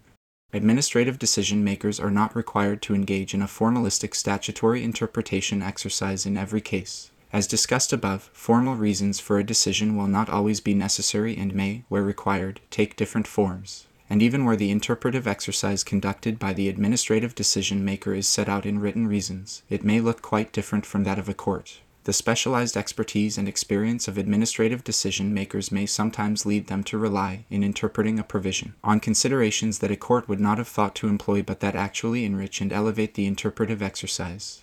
But whatever form the interpretive exercise takes, the merits of an administrative decision maker's interpretation of a statutory provision must be consistent with the text, context, and purpose of the provision. In this sense, the usual principles of statutory interpretation apply equally when an administrative decision maker interprets a provision. Where, for example, the words used are precise and unequivocal, their ordinary meaning will usually play a more significant role in the interpretive exercise. Where the meaning of a statutory provision is disputed in administrative proceedings, the decision maker must demonstrate in its reasons that it was alive to these essential elements. The administrative decision maker's task is to interpret the contested provision in a manner consistent with the text, context, and purpose, applying its particular insight into the statutory scheme at issue. It cannot adopt an interpretation it knows to be inferior, albeit plausible, merely because the interpretation in question appears to be available and is expedient. The decision-maker's responsibility is to discern meaning and legislative intent, not to reverse engineer a desired outcome. It can happen that an administrative decision-maker, in interpreting a statutory provision, fails entirely to consider a pertinent aspect of its text, context, or purpose. Where such an omission is a minor aspect of the interpretive context, it is not likely to undermine the decision as a whole. It is well established that decision-makers are not required to explicitly address all possible shades of meaning of a given provision. Just like judges, administrative decision-makers may find it unnecessary to dwell on each and every signal of statutory intent in their reasons. In many cases, it may be necessary to touch upon only the most salient aspects of the text, context, or purpose. If, however, it is clear that the administrative decision-maker may well, had it considered a key element of a statutory provision's text, context, or purpose, have arrived at a different result, its failure to consider that element would be indefensible and unreasonable in the circumstances. Like other aspects of reasonableness review, omissions are not stand-alone grounds for judicial intervention. The key question is whether the omitted aspect of the analysis causes the reviewing court to lose confidence in the outcome reached by the decision-maker. There may be other cases in which the administrative decision-maker has not explicitly considered the meaning of a relevant provision in its reasons, but the reviewing court is able to discern the interpretation adopted by the decision-maker from the record and determine whether that interpretation is reasonable.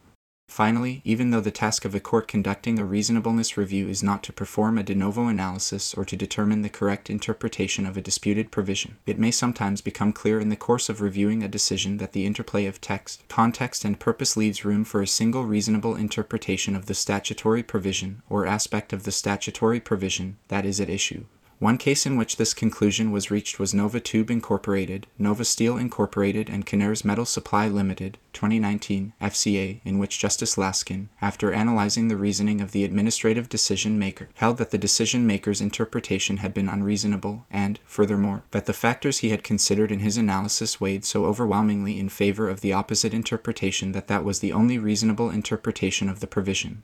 As discussed below, it would serve no useful purpose in such a case to remit the interpretative question to the original decision-maker. Even so, a court should generally pause before definitively pronouncing upon the interpretation of a provision entrusted to an administrative decision-maker.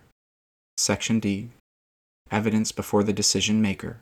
It is trite law that the decision-maker may assess and evaluate the evidence before it and that, absent exceptional circumstances, a reviewing court will not interfere with its factual findings. The reviewing court must refrain from reweighing and reassessing the evidence considered by the decision-maker. Indeed, many of the same reasons that support an appellate court's deferring to a lower court's factual findings, including the need for judicial efficiency, the importance of preserving certainty and public confidence, and the relatively advantageous position of the first instance decision-maker, apply equally in the context of judicial review. That being said, a reasonable decision is one that is justified in light of the facts. The decision-maker must take the evidentiary record and the general factual matrix that bears on its decision into account, and its decision must be reasonable in light of them. The reasonableness of a decision may be jeopardized where the decision-maker has fundamentally misapprehended or failed to account for the evidence before it. In Baker, for example, the decision-maker had relied on irrelevant stereotypes and failed to consider relevant evidence, which led to a conclusion that there was a reasonable apprehension of bias. Moreover, the decision-maker's approach would also have supported a finding that the decision was unreasonable on the basis that the decision-maker showed that his conclusions were not based on the evidence that was actually before him. Section E. Submissions of the parties. The principles of justification and transparency require that an administrative decision-maker's reasons meaningfully account for the central issues and concerns raised by the parties. The principle that the individual or individuals affected by a decision should have the opportunity to present their case fully and fairly underlies the duty of procedural fairness and is rooted in the right to be heard. The concept of responsive reasons is inherently bound up with this principle because reasons are the primary mechanism by which decision-makers demonstrate that they have actually listened to the parties. Reviewing courts cannot expect administrative decision-makers to respond to every argument or line of possible analysis, or to make an explicit finding on each constituent element, however subordinate, leading to its final conclusion. To impose such expectations would have a paralyzing effect on the proper functioning of administrative bodies and would needlessly compromise important values such as efficiency and access to justice. However, a decision-maker's failure to meaningfully grapple with key issues or central arguments raised by the parties may call into question whether the decision-maker was actually alert and sensitive to the matter before it. In addition to assuring parties that their concerns have been heard, the process of drafting reasons with care and attention can alert the decision maker to inadvertent gaps and other flaws in its reasoning. Section F. Past practices and past decisions. Administrative decision makers are not bound by their previous decisions in the same sense that courts are bound by stare decisis. As this court noted in Domter, a lack of unanimity is the price to pay for the decision-making freedom and independence given to administrative decision makers, and the mere fact that some conflict exists among an administrative body's decisions does not threaten the rule of law. Nevertheless, administrative decision makers and reviewing courts alike must be concerned with the general consistency of administrative decisions. Those affected by administrative decisions are entitled to expect that like cases will generally be treated alike and that outcomes will not depend merely on the identity of the individual decision maker, expectations that do not evaporate simply because the parties are not before a judge. Fortunately, administrative bodies generally have a range of resources at their disposal to address these types of concerns. Access to past reasons and summaries of past reasons enables multiple individual decision makers within a single organization, such as administrative tribunal members, to learn from each other's work and contributes to a harmonized decision-making culture. Institutions also routinely rely on standards, policy directives, and internal legal opinions to encourage greater uniformity and guide the work of frontline decision makers. This court has also held that plenary meetings of a tribunal's members can be an effective tool to foster coherence and avoid conflicting results. Where disagreement arises within an administrative body about how to appropriately resolve a given issue, that institution may also develop strategies to address that divergence internally and on its own initiative. Of course, consistency can also be encouraged through less formal methods, such as the development of training materials, checklists, and templates for the purpose of streamlining and strengthening institutional best practices, provided that these methods do not operate to fetter decision-making. Whether a particular decision is consistent with the administrative body's past decisions is also a constraint that the reviewing court should consider when determining whether an administrative decision is reasonable. Where a decision maker does depart from long-standing practices or established internal authority, it bears the justificatory burden of explaining that departure in its reasons. If the decision maker does not satisfy this burden, the decision will be unreasonable. In this sense, the legitimate expectations of the parties help to determine both whether reasons are required and what those reasons must explain. We repeat that this does not mean administrative decision makers are bound by internal precedent in the same manner as courts. Rather, it means that a decision that departs from long-standing practices or established internal decisions will be reasonable if that departure is justified, thereby reducing the risk of arbitrariness, which would undermine public confidence in administrative decision makers and in the justice system as a whole. As discussed above, it has been argued that correctness review would be required where there is persistent discord on questions on law in an administrative body's decisions. While we are not of the view that such a correctness category is required, we would note that reviewing courts have a role to play in managing the risk of persistently discordant or contradictory legal interpretations within an administrative body's decisions. When evidence of internal disagreement on legal issues has been put before a reviewing court, the court may find it appropriate to telegraph the existence of an issue in its reasons and encourage the use of internal administrative structures to resolve the disagreement. And if internal disagreement continues, it may become increasingly difficult for the administrative body to justify decisions that serve only to preserve the discord. Section G. Impact of the decision on the affected individual. It is well established that individuals are entitled to greater procedural protection when the decision in question involves the potential for significant personal impact or harm. However, this principle also has implications for how a court conducts reasonableness review. Central to the necessity of adequate justification is the perspective of the individual or party over whom authority is being exercised. Where the impact of a decision on an individual's rights and interests is severe, the reasons provided to that individual must reflect the stakes. The principle of responsive justification means that if a decision has particularly harsh consequences for the affected individual, the decision maker must explain why its decision best reflects the legislature's intention. This includes decisions with consequences that threaten an individual's life, liberty, dignity, or livelihood. Moreover, concerns regarding arbitrariness will generally be more acute in cases where the consequences of the decision for the affected party are particularly severe or harsh, and a failure to grapple with such consequences may well be unreasonable.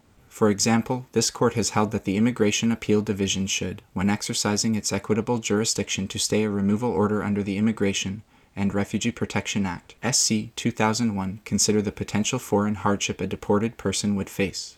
Many administrative decision makers are entrusted with an extraordinary degree of power over the lives of ordinary people, including the most vulnerable among us. The corollary to that power is a heightened responsibility on the part of administrative decision makers to ensure that their reasons demonstrate that they have considered the consequences of a decision, and that those consequences are justified in light of the facts in law. Subpart F. Review in the absence of reasons. Where the duty of procedural fairness or the legislative scheme mandates that reasons be given to the affected party but none have been given, this failure will generally require the decision to be set aside and the matter remitted to the decision maker. Also, where reasons are provided but they fail to provide a transparent and intelligible justification as explained above, the decision will be unreasonable. In many cases, however, neither the duty of procedural fairness nor the statutory scheme will require that formal reasons be given at all. Admittedly, applying an approach to judicial review that prioritizes the decision maker's justification for its decisions can be challenging in cases in which formal reasons have not been provided.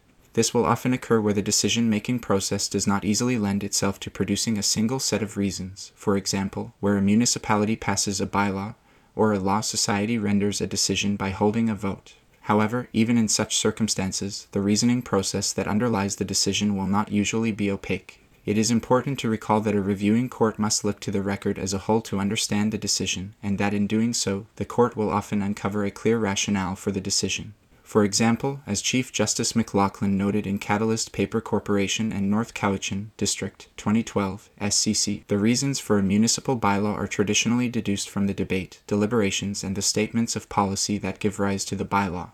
In that case, not only were the reasons in the sense of rationale for the bylaw clear to everyone, they had also been laid out in a 5-year plan.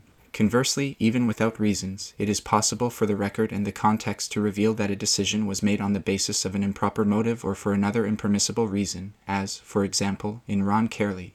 There will nonetheless be situations in which no reasons have been provided and neither the record nor the larger context sheds light on the basis for the decision. In such a case, the reviewing court must still examine the decision in light of the relevant constraints on the decision maker in order to determine whether the decision is reasonable.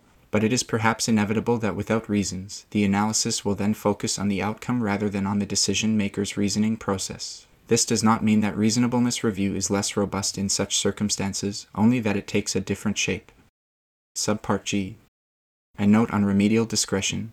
Where a court reviews an administrative decision, the question of the appropriate remedy is multifaceted.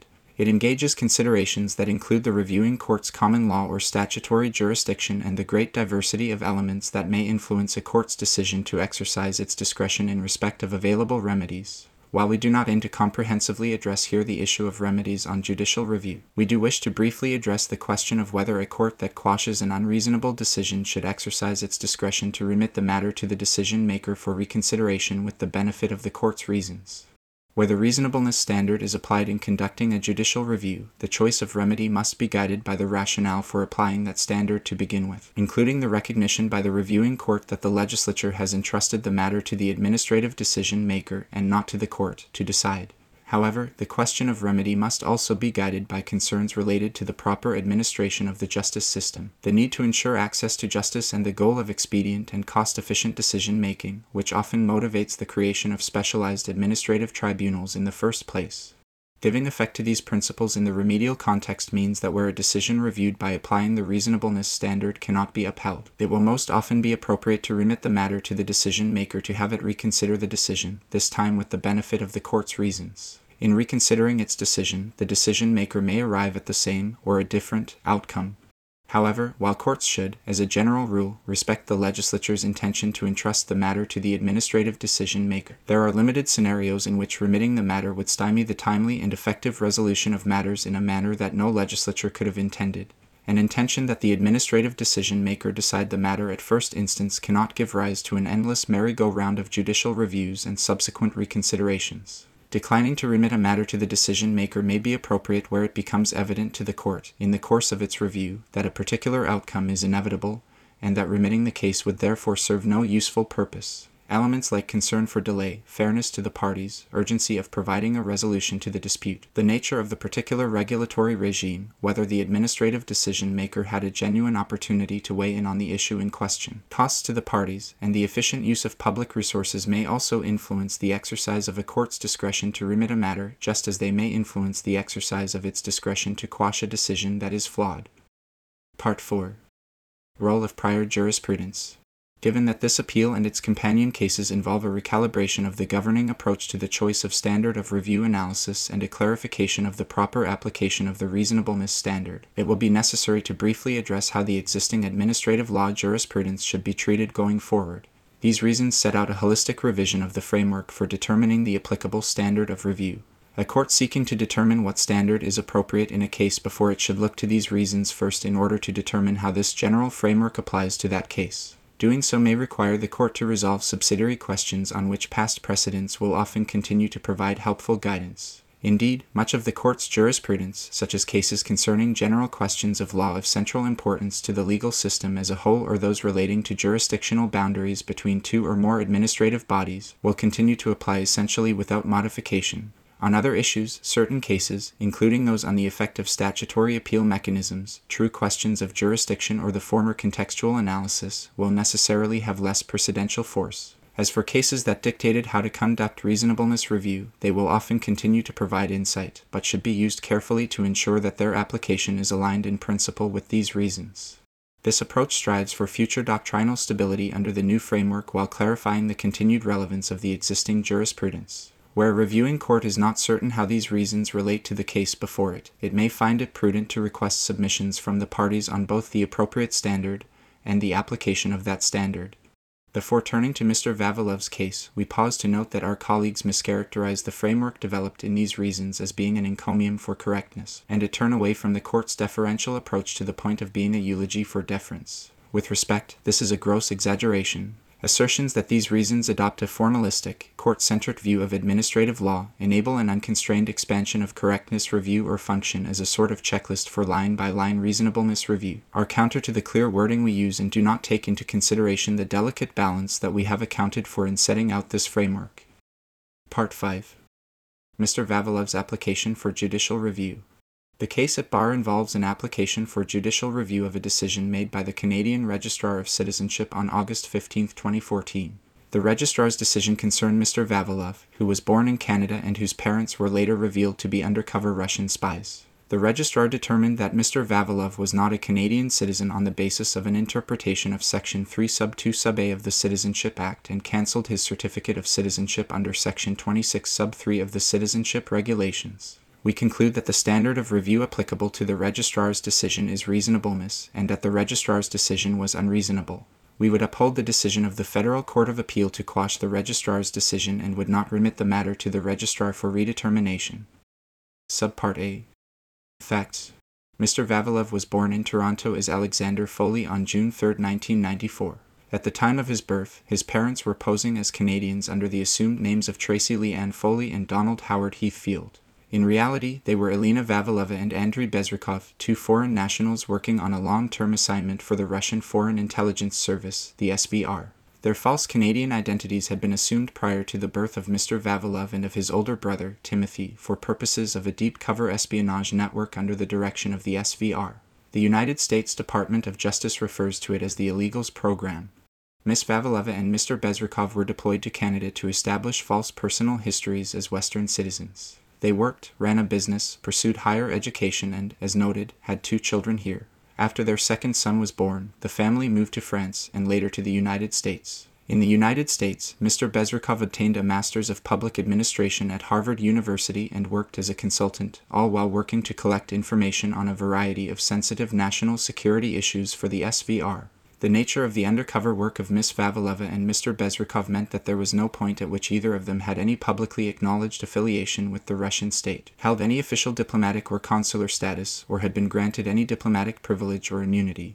Until he was about 16 years old, Mr. Vavilov did not know that his parents were not who they claimed to be. He believed that he was a Canadian citizen by birth, lived and identified as a Canadian, held a Canadian passport, learned both official languages and was proud of his heritage. His parents' true identities became known to him on June 27, 2010, when they were arrested in the United States and charged, along with several other individuals, with conspiracy to act as unregistered agents of a foreign government. On July 8, 2010, they pled guilty, admitted their status as Russian citizens acting on behalf of the Russian state, and were returned to Russia in a spy swap the following day. Mr. Vavilov has described the revelation as a traumatic event characterized by disbelief and a crisis of identity. Just prior to his parents' deportation, Mr. Vavilov left the United States with his brother on a trip that had been planned before their parents' arrest, going first to Paris and then to Russia on a tourist visa. In October 2010, Mr. Vavilov unsuccessfully attempted to renew his Canadian passport through the Canadian Embassy in Moscow. Although he submitted to DNA testing and changed his surname from Foley to Vavilov at the behest of passport authorities, his second attempt to obtain a Canadian passport in December 2011 was also unsuccessful. He was then informed that despite his Canadian birth certificate, he would also need to obtain and provide a certificate of Canadian citizenship before he would be issued a passport. Mr. Vavilov applied for that certificate in October 2012, and it was issued to him on January 15, 2013. At that point, he made another passport application through the Canadian Embassy in Buenos Aires, Argentina, and, after a delay, applied for mandamus, a process that was settled out of court in June 2013. The Minister of Citizenship and Immigration undertook to issue a new travel document to Mr. Vavilov by July 19, 2013. However, Mr. Vavilov never received a passport. Instead, he received a procedural fairness letter from the Canadian Registrar of Citizenship dated July 18, 2013, in which the registrar stated that Mr. Vavilov had not been entitled to a certificate of citizenship, that his certificate of citizenship had been issued in error, and that, pursuant to Section 3 Sub 2 Sub A of the Citizenship Act, he was not a citizen of Canada. Mr. Vavilov was invited to make submissions in response, and he did so. On August 15, 2014, the registrar formally cancelled Mr. Vavilov's Canadian citizenship certificate pursuant to Section 26 Sub 3 of the Citizenship Regulations. Subpart B. Procedural History. Subpart 1. Registrar's Decision. In a brief letter sent to Mr. Vavilov on August 15, 2014, the registrar informed him that she was cancelling his certificate of citizenship pursuant to Section 26 Sub 3 of the Citizenship Regulations on the basis that he was not entitled to it. The registrar summarized her position as follows. Although Mr. Vavilov was born in Toronto, neither of his parents was a citizen of Canada, and neither of them had been lawfully admitted to Canada for permanent residence at the time of his birth. In 2010, Mr. Vavilov's parents were convicted of conspiracy to act in the United States as a foreign agent of a foreign government and recognized as unofficial agents working as illegals for the SVR. As a result, the registrar believed that, at the time of Mr. Vavilov's birth, his parents were employees or representatives of a foreign government. Accordingly, pursuant to Section 3 Sub 2 Sub A of the Citizenship Act, Mr. Vavilov had never been a Canadian citizen and had not been entitled to receive the certificate of Canadian citizenship that had been issued to him in 2013. Section 3 Sub 2 Sub A provides that Section 3 Sub 1 Sub A of the Citizenship Act, which grants citizenship by birth to persons born in Canada after February 14, 1977, does not apply to an individual if, at the time of the individual's birth, neither of their parents was a citizen or lawfully admitted to Canada for permanent residence and either parent was a diplomatic or consular officer or other representative or employee in Canada of a foreign government. For these reasons, the registrar cancelled the certificate and indicated that Mr. Vavilov would no longer be recognized as a Canadian citizen. The registrar's letter did not offer any analysis or interpretation of Section 3 Sub 2 Sub A of the Citizenship Act. However, it appears that in coming to her decision, the registrar relied on a 12-page report prepared by a junior analyst, which included an interpretation of this key statutory provision. In that report, the analyst provided a timeline of the procedural history of Mr. Vavilov's file, a summary of the investigation into and charges against his parents in the United States, and background information on the SVR's illegals program. The analyst also discussed several provisions of the Citizenship Act, including Section 3 Sub 2 Sub A, and it is this aspect of her report that is most relevant to Mr. Vavilov's application for judicial review. The analyst's ultimate conclusion was that the certificate of citizenship issued to Mr. Vavilov in January 2013 was issued in error, as his parents had been working as employees or representatives of a foreign government, the Russian Federation, during the time they resided in Canada, including at the time of Mr. Vavilov's birth, and that as such, Mr. Vavilov was not entitled to receive a citizenship certificate pursuant to paragraph 3 Sub 2 Sub A of the Citizenship Act. The report was dated June 24, 2014. In discussing the relevant legislation, the analyst cited Section 3 Sub 1 Sub A of the Citizenship Act, which establishes the general rule that persons born in Canada after February 14, 1977 are Canadian citizens. The analyst also referred to an exception to that general rule set out in Section 3 Sub 2 of the Citizenship Act, which reads as follows. Quote, Section 2. Paragraph 1 Sub A does not apply to a person if, at the time of his birth, neither of his parents was a citizen or lawfully admitted to Canada for permanent residence, and either of his parents was. Paragraph A. A diplomatic or consular officer or other representative or employee in Canada of a foreign government. Paragraph B. An employee in the service of a person referred to in Paragraph A, or Paragraph C. An officer or employee in Canada of a specialized agency of the United Nations or an officer or employee in Canada of any other international organization to whom there are granted, by or under any Act of Parliament, diplomatic privileges and immunities certified by the Minister of Foreign Affairs to be equivalent to those granted to a person or persons referred to in Paragraph A. End of quote. The analyst noted that Section 3 sub 2 sub A refers both to diplomatic and consular officers and to other representatives or employees of a foreign government. She acknowledged that the term diplomatic or consular officer is defined in Section 35 sub 1 of the Interpretation Act, RSC 1985, and that the definition lists a large number of posts within a foreign mission or consulate. However, the analyst observed that no statutory definition exists for the phrase other representative or employee in Canada of a foreign government.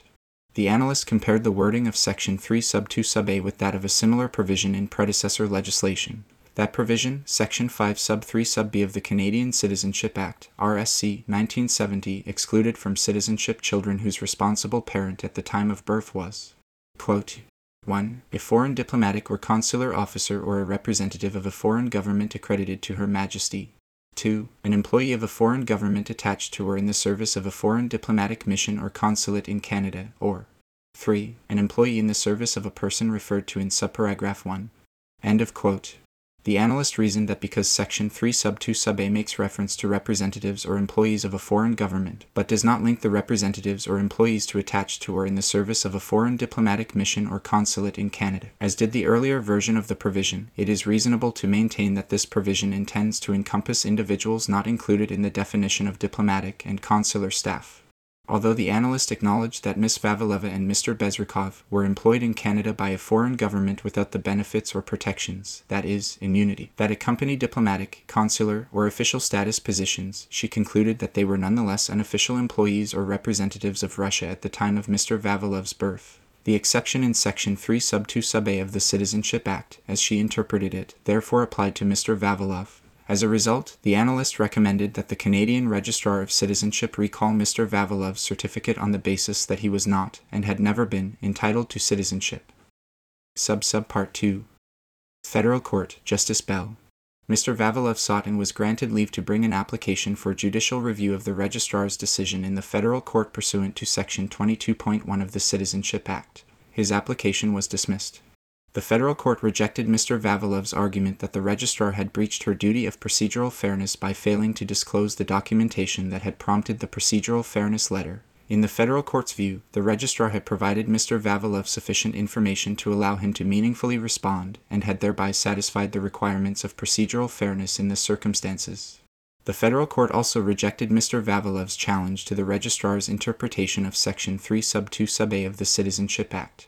Applying the correctness standard, the federal court agreed with the registrar that undercover foreign operatives living in Canada fall within the meaning of the phrase diplomatic or consular officer, or other representative or employee in Canada of a foreign government in Section 3 sub 2 sub A. In the federal court's view, to interpret Section 3 sub 2 sub A in any other way would render the phrase other representative or employee in Canada of a foreign government meaningless and would lead to the absurd result that children of a foreign diplomat, registered at an embassy, who conduct spy operations, cannot claim Canadian citizenship by birth in Canada, but children of those who enter unlawfully for the very same purpose become Canadian citizens by birth.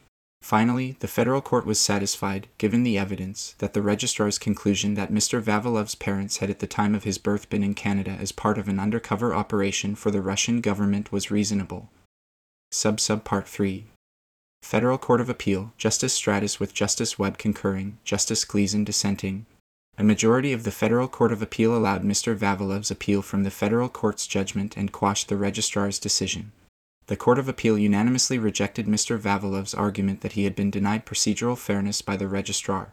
In the Court of Appeal's view, the registrar had provided Mr. Vavilov sufficient information in the procedural fairness letter to enable him to know the case to meet. Even if Mr. Vavilov had been entitled to more information at the time of that letter, the court indicated that his procedural fairness challenge would nevertheless have failed because he had subsequently obtained that additional information through his own efforts and was able to make meaningful submissions. The Court of Appeal was also unanimously of the view that the appropriate standard of review for the registrar's interpretation and application of Section 3 sub 2 sub A of the Citizenship Act was reasonableness. It split, however, on the application of that standard to the registrar's decision.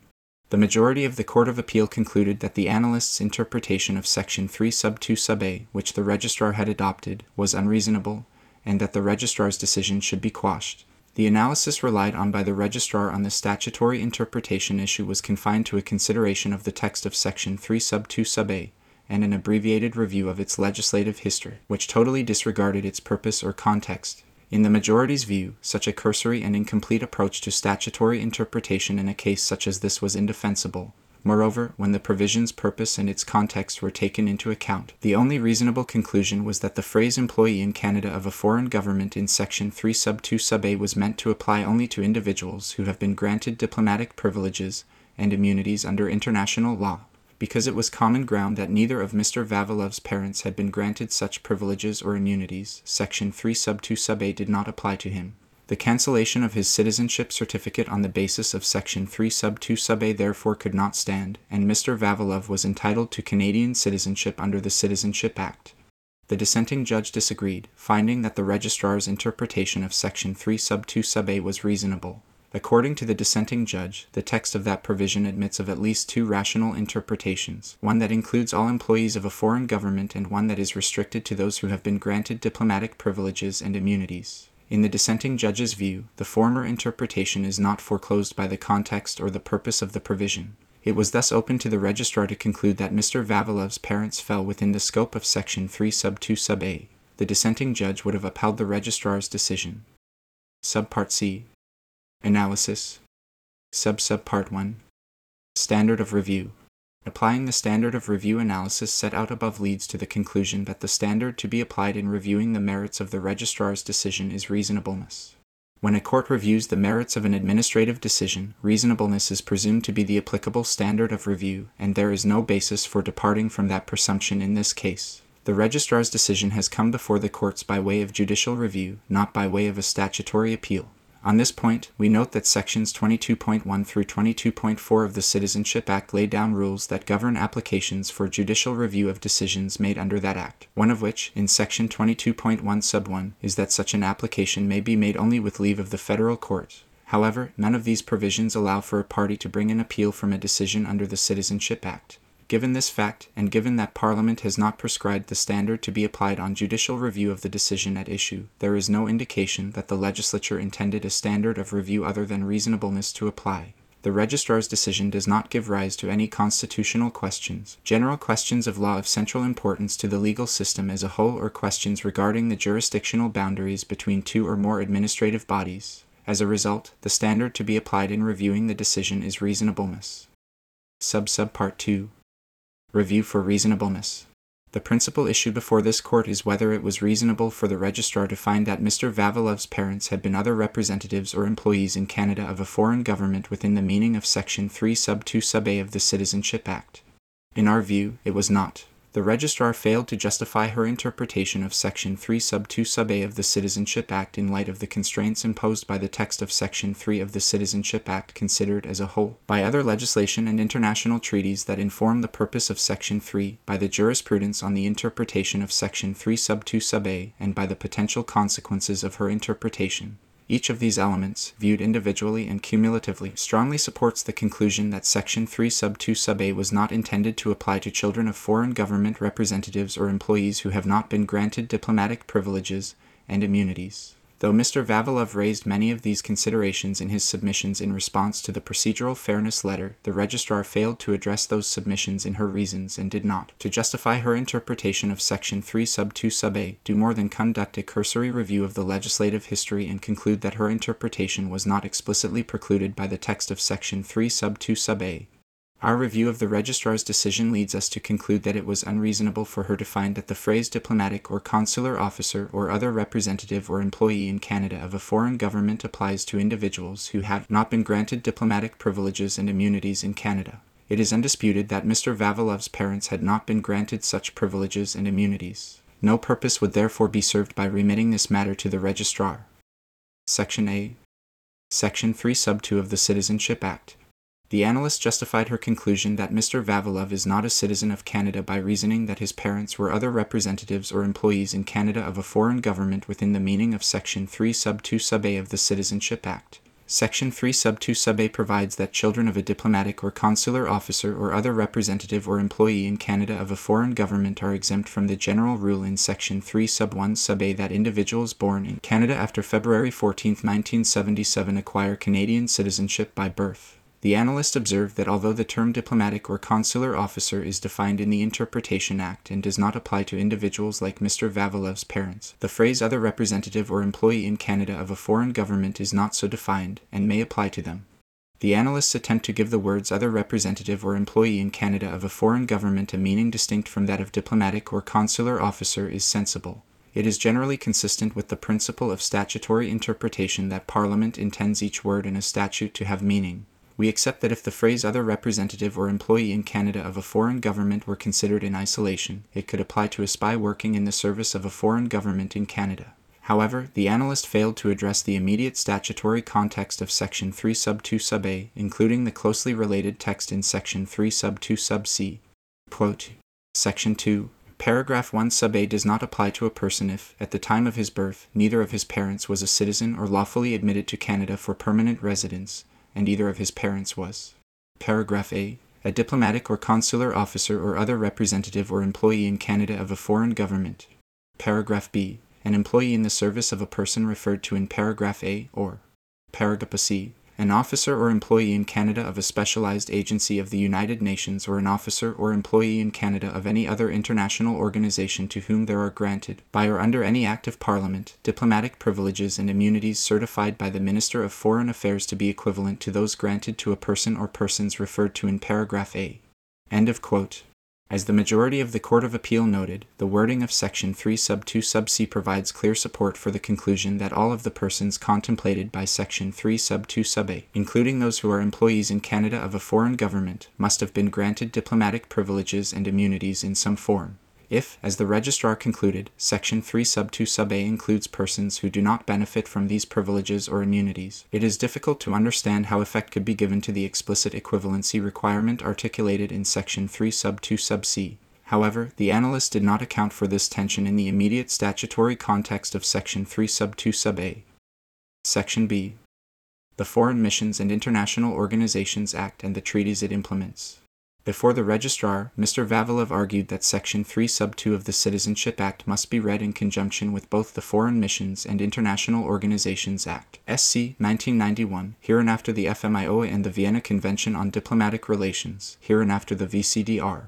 The VCDR and the Vienna Convention on Consular Relations are the two leading treaties that extend diplomatic or consular privileges and immunities to employees and representatives of foreign governments in diplomatic missions and consular posts. Parliament has implemented the relevant provisions of both conventions by means of Section 3 Sub 1 of the FMIOA. To begin, we note that Canada affords citizenship in accordance both with the principle of jus soli, the acquisition of citizenship through birth regardless of the parent's nationality, and with that of jus sanguinis, the acquisition of citizenship by descent, that is through a parent. These two principles operate as a backdrop to Section 3 of the Citizenship Act as a whole. It is undisputed that Section 3 Sub 2 Sub A operates as an exception to these general rules. However, Mr. Vavilov took a narrower view of that exception than did the registrar. In his submissions to the registrar, he argued that Parliament intended Section 3 Sub 2 of the Citizenship Act to simply mirror the FMIOA and the VCDR, as well as Article 2 of the optional protocol to the Vienna Convention on Diplomatic Relations, concerning acquisition of nationality, which provides that members of the mission not being nationals of the receiving state, and members of their families forming part of their household, shall not, solely by the operation of the law of the receiving state, acquire the nationality of that state. Mr. Vavilov made the following submission to the registrar. Quote, the purpose in excluding diplomats and their families, including newborn children, from acquiring citizenship in the receiving state relates to the immunities which extend to this group of people. Diplomats and their family members are immune from criminal prosecution and civil liability in the receiving state. As such, they cannot acquire citizenship in the receiving state and also benefit from these immunities. A citizen has duties and responsibilities to its country. Immunity is inconsistent with this principle and so does not apply to citizens. Section 3 Sub 2 legislates into Canadian domestic law the above principles and should be narrowly interpreted with these purposes in mind. The term employee in Canada of a foreign government must be interpreted to mean an employee of a diplomatic mission, or connected to it, who benefits from the immunities of the Convention. Any other interpretation would lead to absurd results. There is no purpose served in excluding any child born of a person not having a connection to a diplomatic mission in Canada while sojourning here from the principle of jus soli. End of quote. In Al Gambi in Canada, Minister of Foreign Affairs and International Trade, 2007, FC, a case which was referred to in the analyst's report and which we will discuss in greater detail below, the federal court quoted a passage by Professor Brownlee on this point.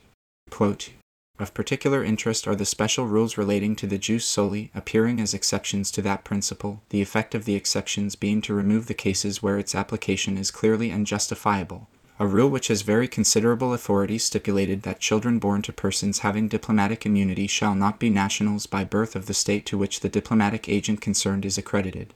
13 governments stated the exception in the preliminaries of the Hague Codification Conference. In a comment on the relevant article of the Harvard Draft on Diplomatic Privileges and Immunities it is stated, this article is believed to be declaratory of an established rule of international law.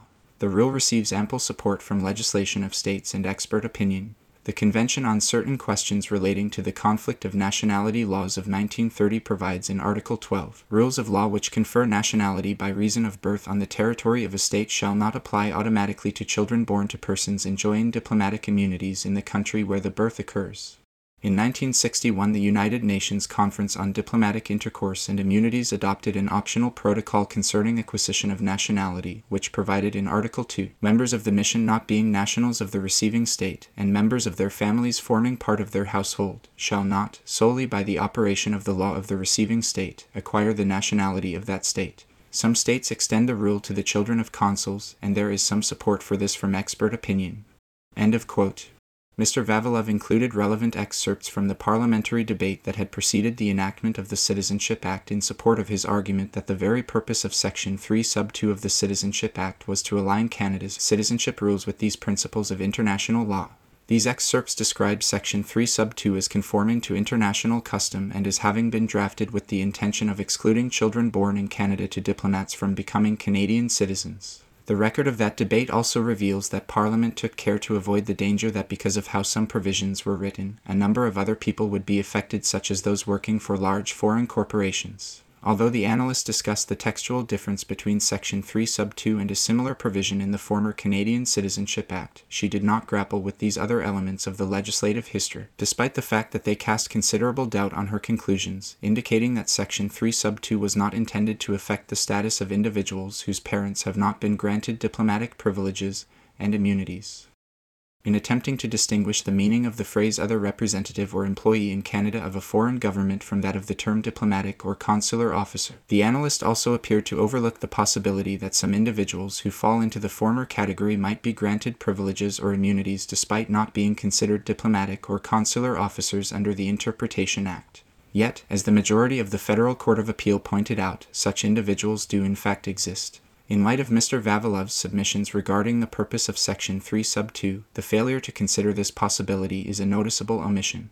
It is well established that domestic legislation is presumed to comply with Canada's international obligations, and that it must be interpreted in a manner that reflects the principles of customary and conventional international law. Yet the analyst did not refer to the relevant international law, did not inquire into Parliament's purpose in enacting Section 3 Sub 2, and did not respond to Mr. Vavilov's submissions on this issue. Nor did she advance any alternate explanation for why Parliament would craft such a provision in the first place. In the face of compelling submissions that the underlying rationale of Section 3 Sub 2 was to implement a narrow exception to a general rule in a manner that was consistent with established principles of international law, the analyst and the registrar chose a different interpretation without offering any reasoned explanation for doing so. Section C. Jurisprudence interpreting Section 3 Sub 2 of the Citizenship Act. Although the analyst cited 3 federal court decisions on Section 3 Sub 2 Sub A of the Citizenship Act in a footnote, she dismissed them as being irrelevant on the basis that they related only to individuals whose parents maintained diplomatic status in Canada at the time of their birth. But this distinction, while true, does not explain why the reasoning employed in those decisions, which directly concerned the scope, the meaning and the legislative purpose of Section 3 Sub 2 Sub A, was inapplicable in Mr. Vavilov's case. Had the analyst considered just the three cases cited in her report, Al-Ghamdi, Lee in Canada, Minister of Citizenship and Immigration, 2008, FC, and Hiddy in Canada, Minister of Citizenship and Immigration, 2007, FC, it would have been evident to her that she needed to grapple with and justify her interpretation in light of the persuasive and comprehensive legal reasoning that supports the position that Section 3 sub 2 sub a was intended to apply only to those individuals whose parents have been granted diplomatic privileges and immunities. In Al-Ghamdi, the federal court considered the constitutionality of paragraphs A and C of Section 3 sub 2 of the Citizenship Act in reviewing a decision in which Passport Canada had refused to issue a passport to a child of a Saudi Arabian diplomat. In its reasons, the court came to a number of conclusions regarding the purpose and scope of Section 3 sub 2, including that, quote, the only individuals covered in paragraphs 3 sub 2 sub a and c of the Citizenship Act are children of individuals with diplomatic status. These are individuals who enter Canada under special circumstances and without undergoing any of the normal procedures. Most importantly, while in Canada, they are granted all of the immunities and privileges of diplomats. End of quote. The court went on to extensively document the link between the exception to the rule of citizenship by birth set out in Section 3 sub 2 of the Citizenship Act and the rules of international law, the FMIOA and the VCDR. It noted that there is an established rule of international law that children born to parents who enjoy diplomatic immunities are not entitled to automatic citizenship by birth, and that their status in this respect is an exception to the principle of jus soli. In finding that the exceptions under Section 3 sub 2 to citizenship on the basis of jus soli do not infringe the rights of children of diplomats under Section 15 of the Charter, the court emphasized that all children to whom Section 3 sub 2 applies are entitled to an extraordinary array of privileges under the Foreign Missions and International Organizations Act. Citing the VCDR, it added that it is precisely because of the vast array of privileges accorded to diplomats and their families, which are by their very nature inconsistent with the obligations of citizenship, that a person who enjoys diplomatic status cannot acquire citizenship. In its analysis under Section 1 of the Charter, the court found that the choice to deny citizenship to individuals provided for in Section 3 sub 2 is tightly connected to a pressing government objective of ensuring that no citizen is immune from the obligations of citizenship, such as the obligations to pay taxes and comply with the criminal law. In the case at bar, the analyst failed entirely to engage with the arguments endorsed by the federal court in Al-Ghamdi despite the court's key finding that Section 3 sub 2 sub a applies only to children born of foreign diplomats, or an equivalent, a conclusion upon which the very constitutionality of the provision turned.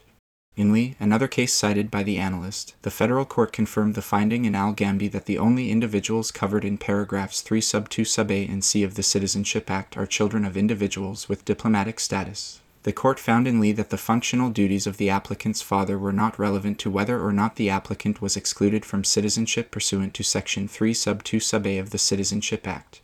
Rather, what mattered was only that at the time of the applicant's birth, his father had been a registered consular official and had held a diplomatic passport, and the title of vice consul.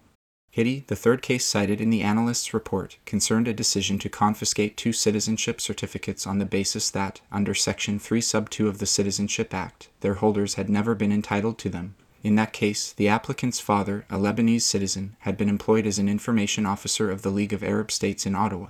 Although the League did not have diplomatic standing at that time, Canada had agreed as a matter of courtesy to extend diplomatic status to officials of the League's Information Centre, treating them as attachés of their home country's embassies. Mr. Hiddy argued he did not, in practice, fulfill diplomatic tasks or act as a representative of Lebanon, but there was nonetheless a record of his being an accredited diplomat, enjoying the benefits of that status and being covered by the VCDR when his children were born.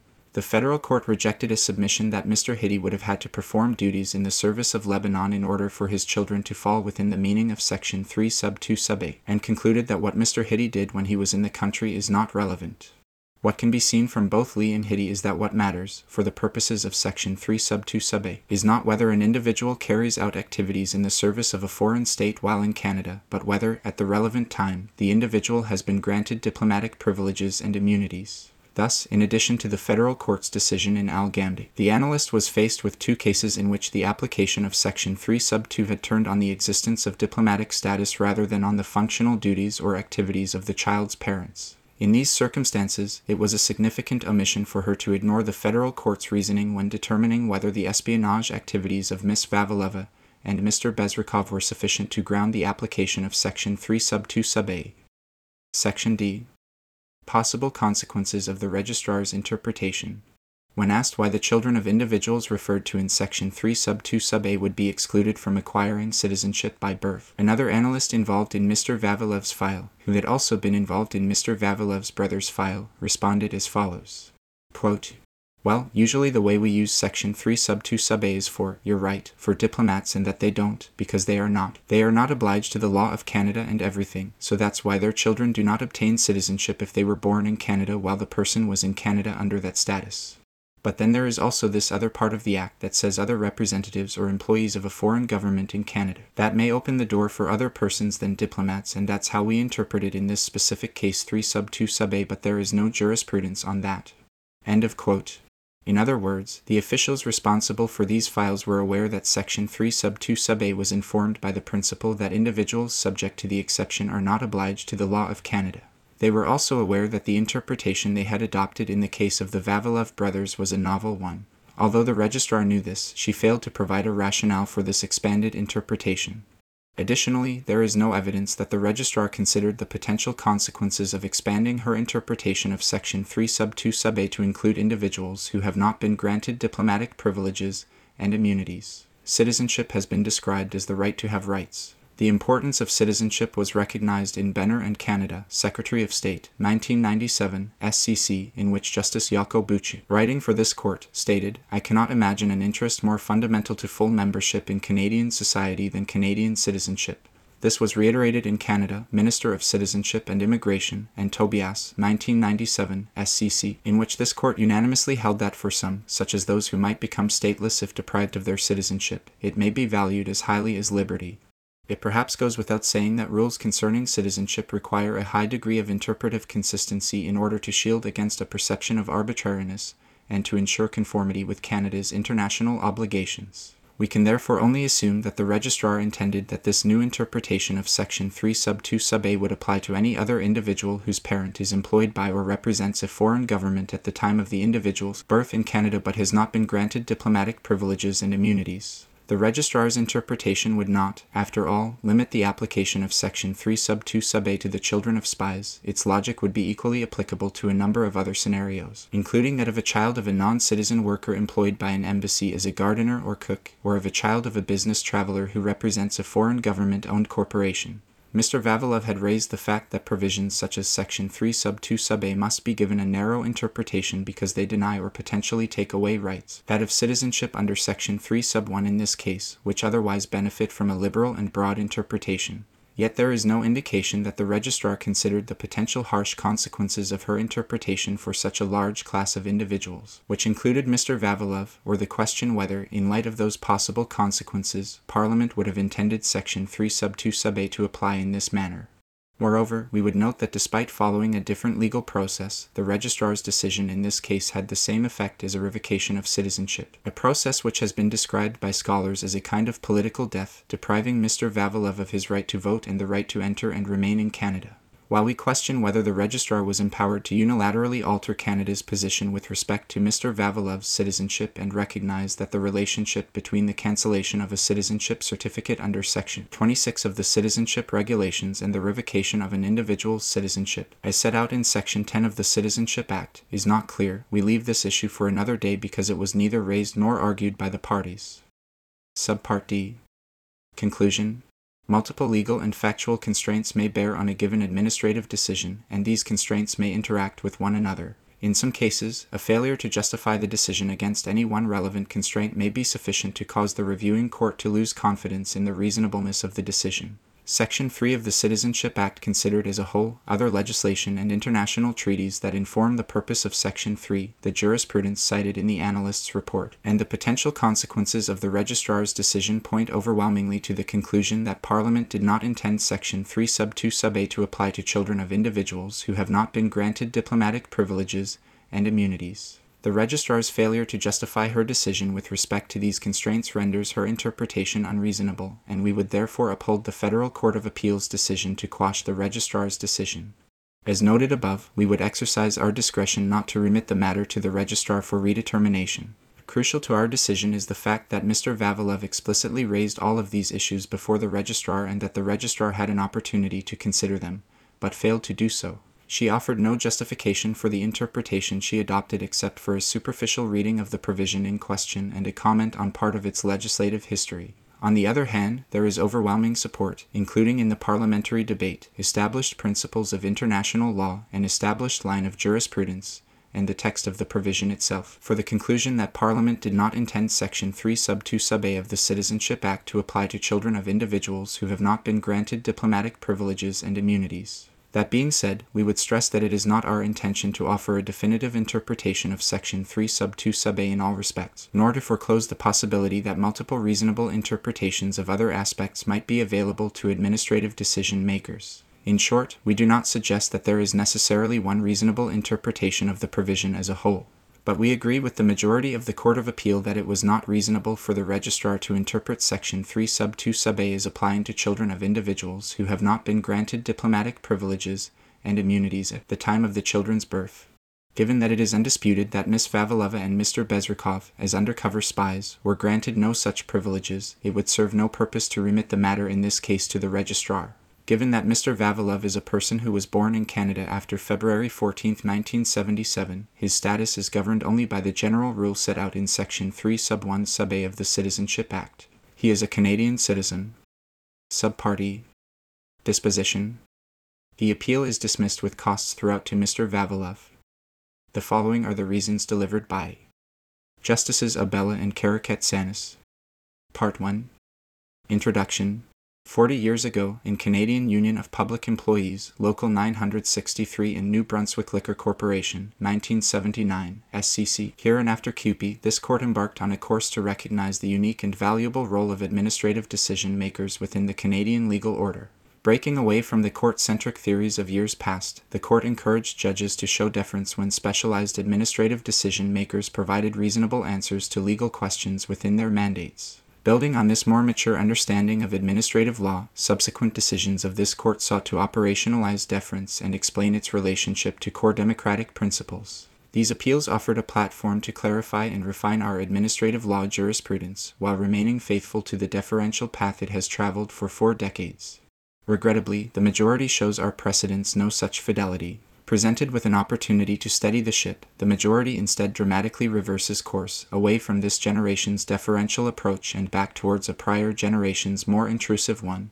Rather than confirming a meaningful presumption of deference for administrative decision-makers, as our common law has increasingly done for decades, the majority's reasons strip away deference from hundreds of administrative actors subject to statutory rights of appeal. Rather than following the consistent path of this court's jurisprudence in understanding legislative intent as being the intention to leave legal questions within their mandate to specialized decision-makers with expertise, the majority removes expertise from the equation entirely and reformulates legislative intent as an overriding intention to provide, or not provide, appeal routes, and rather than clarifying the role of reasons and how to review them, the majority revives the kind of search for errors that dominated the pre-CUPE era. In other words, instead of reforming this generation's evolutionary approach to administrative law, the majority reverses it, taking it back to the formalistic judge-centered approach this court has spent decades dismantling.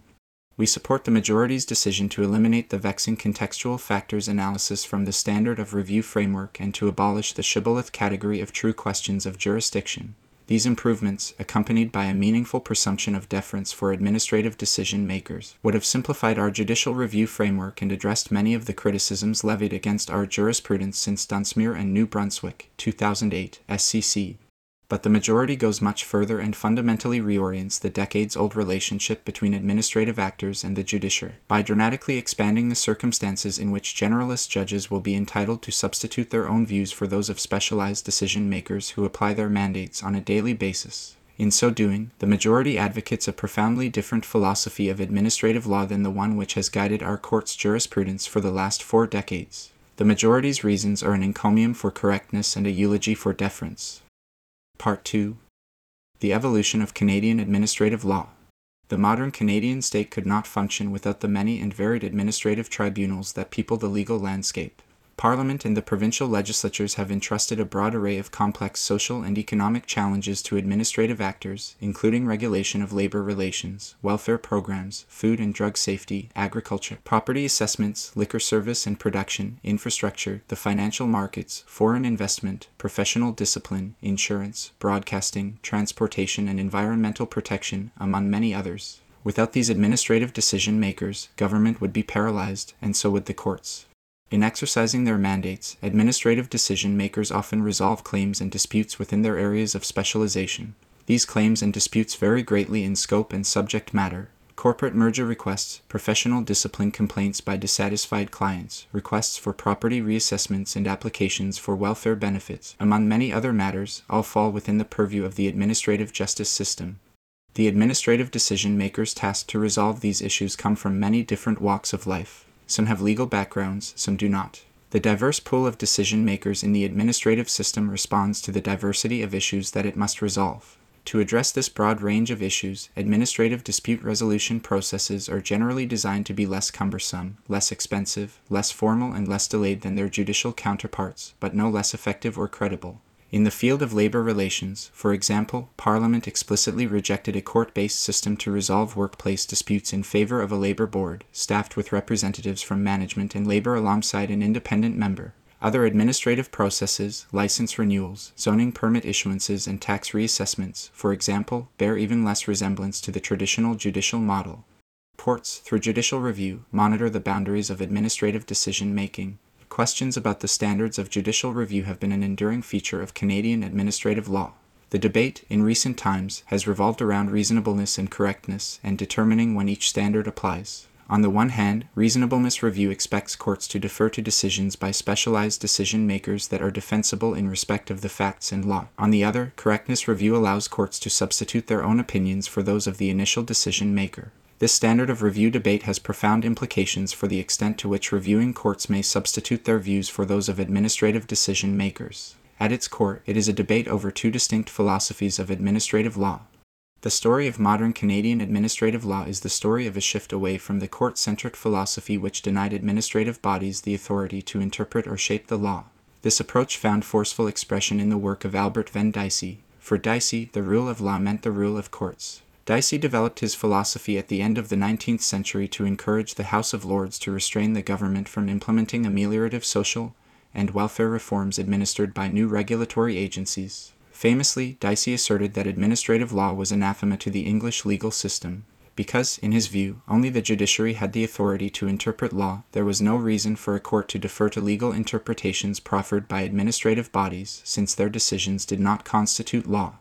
The canonical example of Dicey's approach at work is the House of Lords decision in Anisminic Limited and Foreign Compensation Commission, 1969, UKHL, the judicial progenitor of jurisdictional error. Anisminic entrenched non-deferential judicial review by endorsing a lengthy checklist of jurisdictional errors capable of undermining administrative decisions. Lord Reed noted that there were two scenarios in which an administrative decision-maker would lose jurisdiction. The first was narrow and asked whether the legislature had empowered the administrative decision-maker to enter on the inquiry in question. The second was wider. Quote, "There are many cases where, although the tribunal had jurisdiction to enter on the inquiry, it has done or failed to do something in the course of the inquiry which is of such a nature that its decision is a nullity. It may have given its decision in bad faith. It may have made a decision which it had no power to make. It may have failed in the course of the inquiry to comply with the requirements of natural justice. It may in perfect good faith have misconstrued the provisions giving it power to act so that it failed to deal with the question remitted to it and decided some question which was not remitted to it.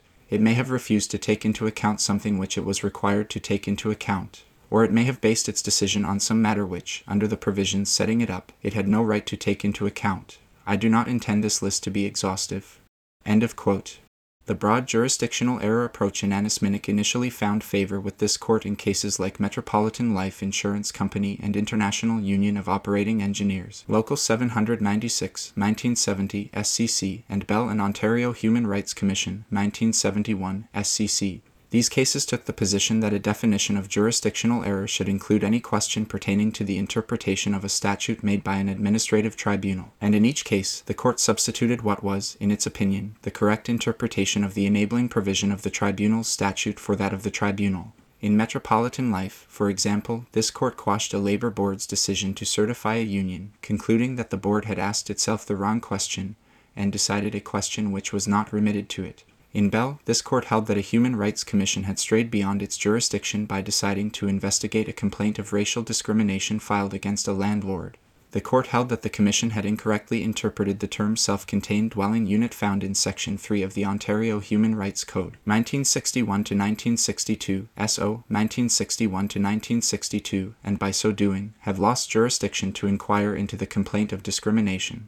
As these cases illustrate, the anisminic approach proved easy to manipulate, allowing courts to characterize any question as jurisdictional and thereby give themselves latitude to substitute their own view of the appropriate answer without regard for the original decision-maker's decision or reasoning. The anisminic era and the jurisdictional error approach were and continue to be subject to significant judicial and academic criticism. In 1979, the court signaled a turn to a more deferential approach to judicial review with its watershed decision in CUPE. There, the court challenged the jurisdictional error model and planted the seeds of a homegrown approach to administrative law in Canada. In a frequently cited passage, Justice Dixon, writing for a unanimous court, cautioned that courts should not be alert to brand as jurisdictional and therefore subject to broader curial review, that which may be doubtfully so. The court instead endorsed an approach that respected the legislature's decision to assign legal policy issues in some areas to specialized, non-judicial decision-makers. The court recognized that legislative language could bristle with ambiguities and that the interpretive choices made by administrative tribunals deserved respect from courts, particularly when, as in CUPE, the decision was protected by a privative clause. By championing curial deference to administrative bodies, CUPE embraced a more sophisticated understanding of the role of administrative tribunals in the modern Canadian state. As one scholar has observed, quote, "Legislatures and courts in Canada have come to settle on the idea that the functional capacities of administrative agencies, their expertise, investment in understanding the practical circumstances at issue, openness to participation, and level of responsiveness to political change justify not only their lawmaking powers but also judicial deference to their interpretations and decisions. Lawmaking and legal interpretation are shared enterprises in the administrative state." End of quote.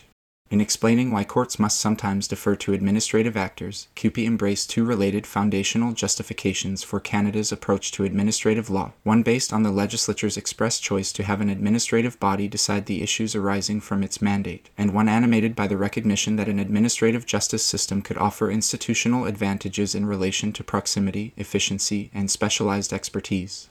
A new institutional relationship between the courts and administrative actors was thus being forged, based on an understanding of the role of expertise in the modern administrative state which acknowledged that judges are not always in the best position to interpret the law. In subsequent decades, the court attempted to reconcile the deference urged by CUPE with the lingering concept of jurisdictional error. In UES Local 298 and BIBO 1988 SCC, the court introduced the pragmatic and functional approach for deciding when a matter was within the jurisdiction of an administrative body. Instead of describing jurisdiction as a preliminary or collateral matter, the BIBO test directed reviewing courts to consider the wording of the enactment conferring jurisdiction on the administrative body, the purpose of the statute creating the tribunal, the reason for the tribunal's existence, the area of expertise of its members, and the nature of the question the tribunal had to decide, all to determine whether the legislator intended the question to be within the jurisdiction conferred on the tribunal. If so, the tribunal's decision could only be set aside if it was patently unreasonable. Although still rooted in a formalistic search for jurisdictional errors, the pragmatic and functional approach recognized that legislatures had assigned courts and administrative decision-makers distinct roles, and that the specialization and expertise of administrative decision-makers deserved deference. In her concurring reasons in National Corn Growers Association and Canada, Import Tribunal, 1990 SCC, Justice Wilson noted that part of the process of moving away from Dicey's framework and towards a more sophisticated understanding of the role of administrative tribunals, quote, has involved a growing recognition on the part of courts that they may simply not be as well equipped as administrative tribunals or agencies to deal with issues which Parliament has chosen to regulate through bodies exercising delegated power, for example, labor relations, telecommunications, financial markets, and international economic relations. Careful management of these sectors often requires the use of experts who have accumulated years of experience and a specialized understanding of the activities they supervise. End of quote. By the mid-1990s, the court had accepted that specialization and the legislative intent to leave issues to administrative decision-makers were inextricable and essential factors in the standard of review analysis. It stressed that the expertise of the tribunal is of the utmost importance in determining the intention of the legislator with respect to the degree of deference to be shown to a tribunal's decision even where the tribunal's enabling statute provides explicitly for appellate review. Of the factors relevant to setting the standard of review, expertise was held to be the most important. Consistent with these judgments, this court invoked the specialized expertise of a Securities Commission to explain why its decisions were entitled to deference on judicial review even when there was a statutory right of appeal. Writing for a unanimous court, Justice Jaco Bucci explained that the concept of the specialization of duties requires that deference be shown to decisions of specialized tribunals on matters which fall squarely within the tribunal's expertise. Critically, the court's willingness to show deference demonstrated that specialization outweighed a statutory appeal as the most significant indicator of legislative intent. In Pushpinathan and Canada, Minister of Citizenship and Immigration, 1998, SCC, the court reformulated the pragmatic and functional approach, engaging four slightly different factors from those in BIB-O, namely, 1. Whether there was a privative clause, or conversely, a right of appeal, 2. The expertise of the decision-maker on the matter in question relative to the reviewing court, 3. The purpose of the statute as a whole and of the provision in particular, and 4. The nature of the problem, that is, whether it was a question of law, fact, or mixed law and fact.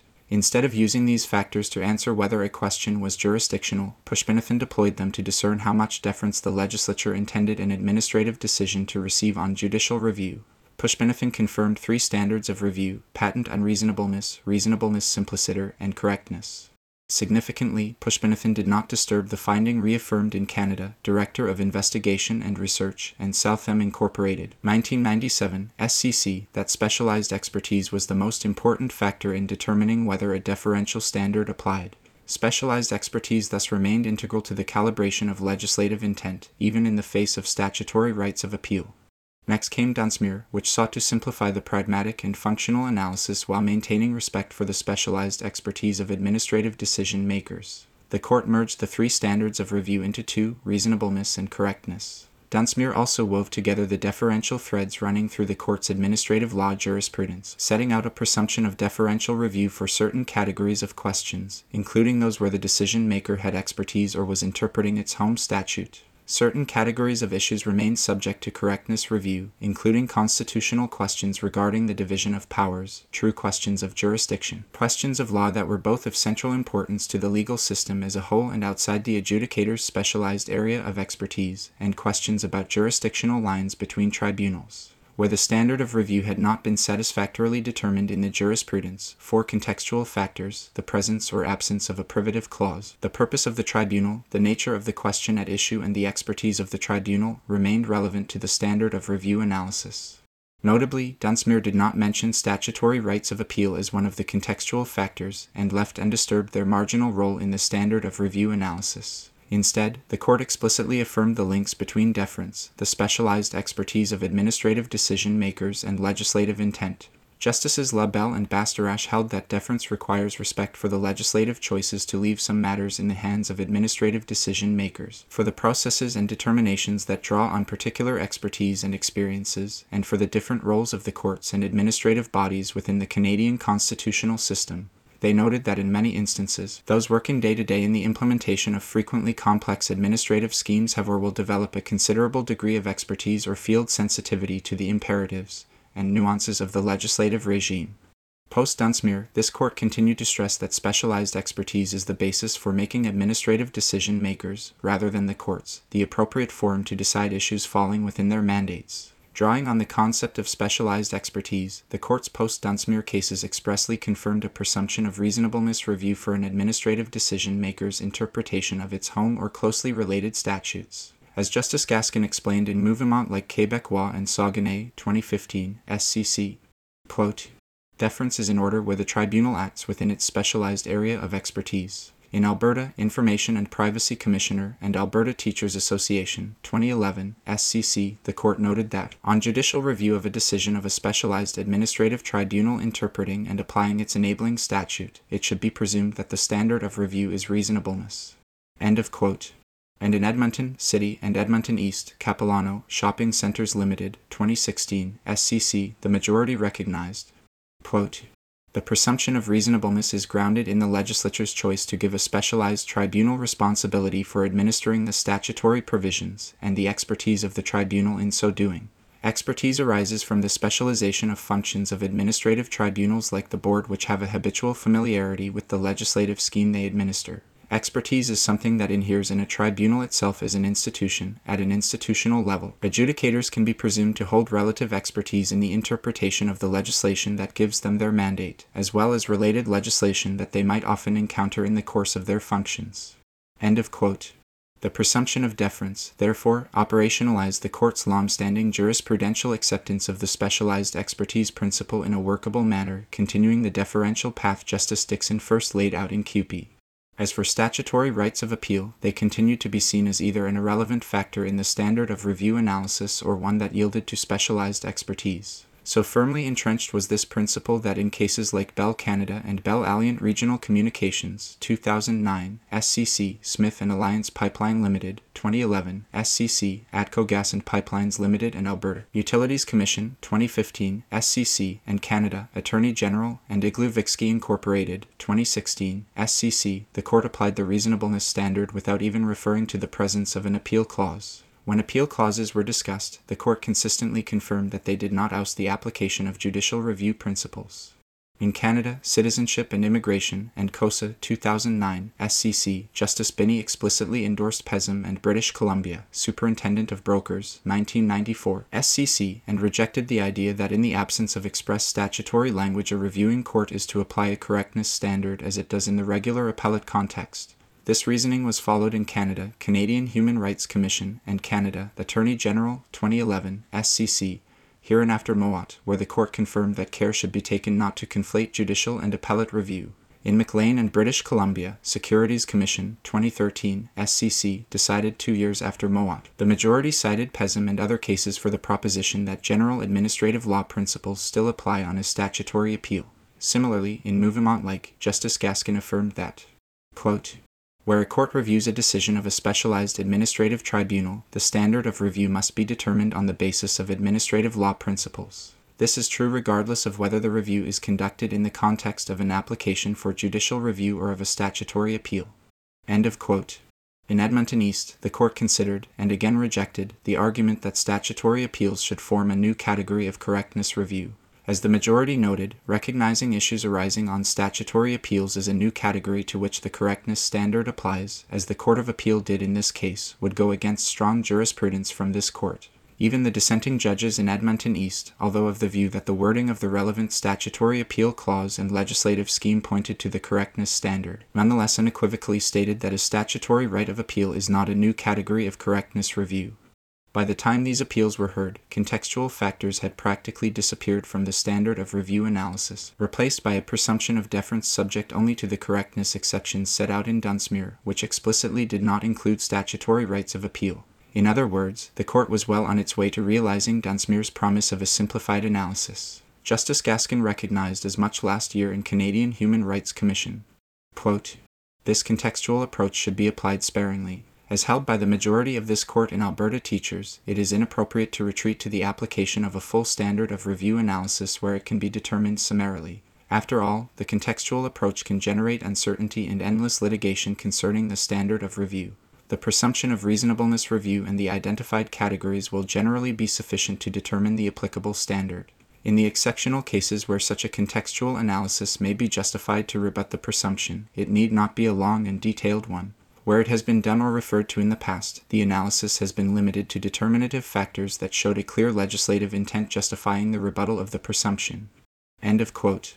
In sum, for 4 decades, our standard of review jurisprudence has been clear and unwavering about the foundational role of specialized expertise and the limited role of statutory rights of appeal. Where confusion persists, it concerns the relevance of the contextual factors in Dunsmuir, the meaning of true questions of jurisdiction, and how best to conduct reasonableness review.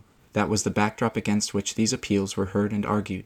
But rather than ushering in a simplified next act, these appeals have been used to rewrite the whole script, reassigning to the courts the starring role Dicey ordained a century ago. Part 3.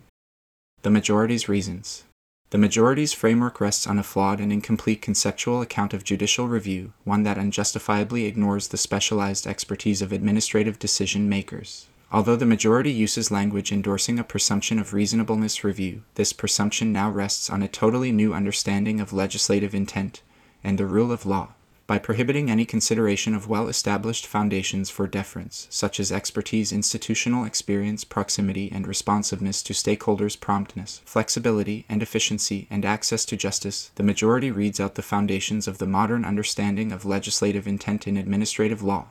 In particular, such an approach ignores the possibility that specialization and other advantages are embedded into the legislative choice to delegate particular subject matters to administrative decision makers. Giving proper effect to the legislature's choice to delegate authority to an administrative decision maker requires understanding the advantages that the decision maker may enjoy in exercising its mandate. As Justice Jacob Bucci observed in Southam, quote, "Presumably if Parliament entrusts a certain matter to a tribunal and not, initially at least, to the courts, it is because the tribunal enjoys some advantage that judges do not. For that reason alone, review of the decision of a tribunal should often be on a standard more deferential than correctness." End of quote. Chief among those advantages are the institutional expertise and specialization inherent to administering a particular mandate on a daily basis. Those appointed to administrative tribunals are often chosen precisely because their backgrounds and experience align with their mandate. Some administrative schemes explicitly require a degree of expertise from new members as a condition of appointment. As institutions, administrative bodies also benefit from specialization as they develop habitual familiarity with the legislative scheme they administer and grapple with issues on a repeated basis. Specialization and expertise are further enhanced by continuing education and through meetings of the membership of an administrative body to discuss policies and best practices. In addition, the blended membership of some tribunals fosters special institutional competence in resolving polycentric disputes. All this equips administrative decision makers to tackle questions of law arising from their mandates. In interpreting their enabling statutes, for example, administrative actors may have a particularly astute appreciation for the on-the-ground consequences of particular legal interpretations, of statutory context, of the purposes that a provision or legislative scheme are meant to serve, and of specialized terminology used in their administrative setting. Coupled with this court's acknowledgement that legislative provisions often admit of multiple reasonable interpretations, the advantages stemming from specialization and expertise provide a robust foundation for deference to administrative decision makers on legal questions within their mandate. As Professor H. W. Arthurs said, quote, "There is no reason to believe that a judge who reads a particular regulatory statute once in his life, perhaps in worst-case circumstances, can read it with greater fidelity to legislative purpose than an administrator who is sworn to uphold that purpose, who strives to do so daily, and is well aware of the effect upon the purpose of the various alternate interpretations. There is no reason to believe that a legally trained judge is better qualified to determine the existence or sufficiency or appropriateness of evidence on a given point than a trained economist or engineer, an arbitrator selected by the parties, or simply an experienced tribunal member who decides such cases day in and day out. There is no reason to believe that a judge whose entire professional life has been spent dealing with disputes one by one should possess an aptitude for issues which arise often, because an administrative system dealing with cases in volume has been designed to strike an appropriate balance between efficiency and effective rights of participation." End of quote. Judges of this court have endorsed both this passage and the broader proposition that specialization and expertise justify the deference owed to administrative decision makers. As early as Cupey, Justice Dixon fused expertise and legislative intent by explaining that an administrative body's specialized expertise can be essential to achieving the purposes of a statutory scheme. Quote, "The Act calls for a delicate balance between the need to maintain public services and the need to maintain collective bargaining.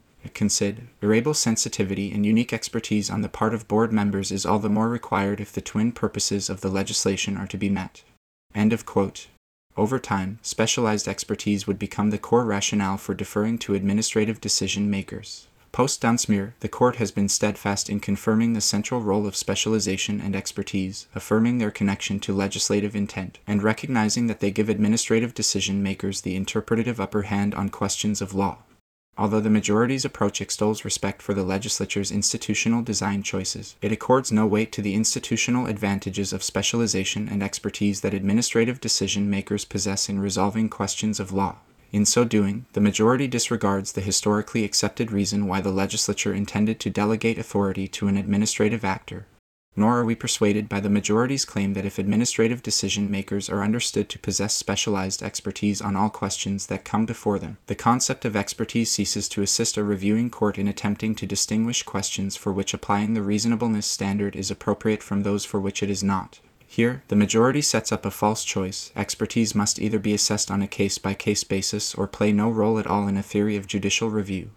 We disagree. While not every decision-maker necessarily has expertise on every issue raised in an administrative proceeding, reviewing courts do not engage in an individualized, case-by-case assessment of specialization and expertise. The theory of deference is based not only on the legislative choice to delegate decisions, but also on institutional expertise and on the reality that those working day-to-day in the implementation of frequently complex administrative schemes have or will develop a considerable degree of expertise or field sensitivity to the imperatives and nuances of the legislative regime. The exclusion of expertise, specialization, and other institutional advantages from the majority's standard of review framework is not merely a theoretical concern. The removal of the current conceptual basis for deference opens the gates to expanded correctness review. The majority's presumption of deference will yield all too easily to justifications for a correctness-oriented framework. In the majority's framework, deference gives way whenever the rule of law demands it. The majority's approach to the rule of law, however, flows from a court-centric conception of the rule of law rooted in Dicey's 19th-century philosophy. The rule of law is not the rule of courts. A pluralist conception of the rule of law recognizes that courts are not the exclusive guardians of law and that others in the justice arena have shared responsibility for its development, including administrative decision-makers. Dunsmuir embraced this more inclusive view of the rule of law by acknowledging that the court-centric conception of the rule of law had to be reined in by acknowledging that the courts do not have a monopoly on deciding all questions of law. As discussed in Dunsmuir, the rule of law is understood as meaning that administrative decision-makers make legal determinations within their mandate, and not that only judges decide questions of law with an unrestricted license to substitute their opinions for those of administrative actors through correctness review. Moreover, central to any definition of the rule of law is access to a fair and efficient dispute resolution process capable of dispensing timely justice. This is an important objective for all litigants, from the sophisticated consumers of administrative justice to, most significantly, the particularly vulnerable ones. For this reason, access to justice is at the heart of the legislative choice to establish a robust system of administrative law. As Justice Morissette has observed, quote, "The aims of administrative law generally gravitate towards promoting access to justice. The means contemplated are costless or inexpensive, simple and expeditious procedures, expertise of the decision-makers, coherence of reasons, consistency of results, and finality of decisions." End of quote. These goals are compromised when a narrow conception of the rule of law is invoked to impose judicial hegemony over administrative decision-makers. Doing so perverts the purpose of establishing a parallel system of administrative justice and adds unnecessary expense and complexity for the public.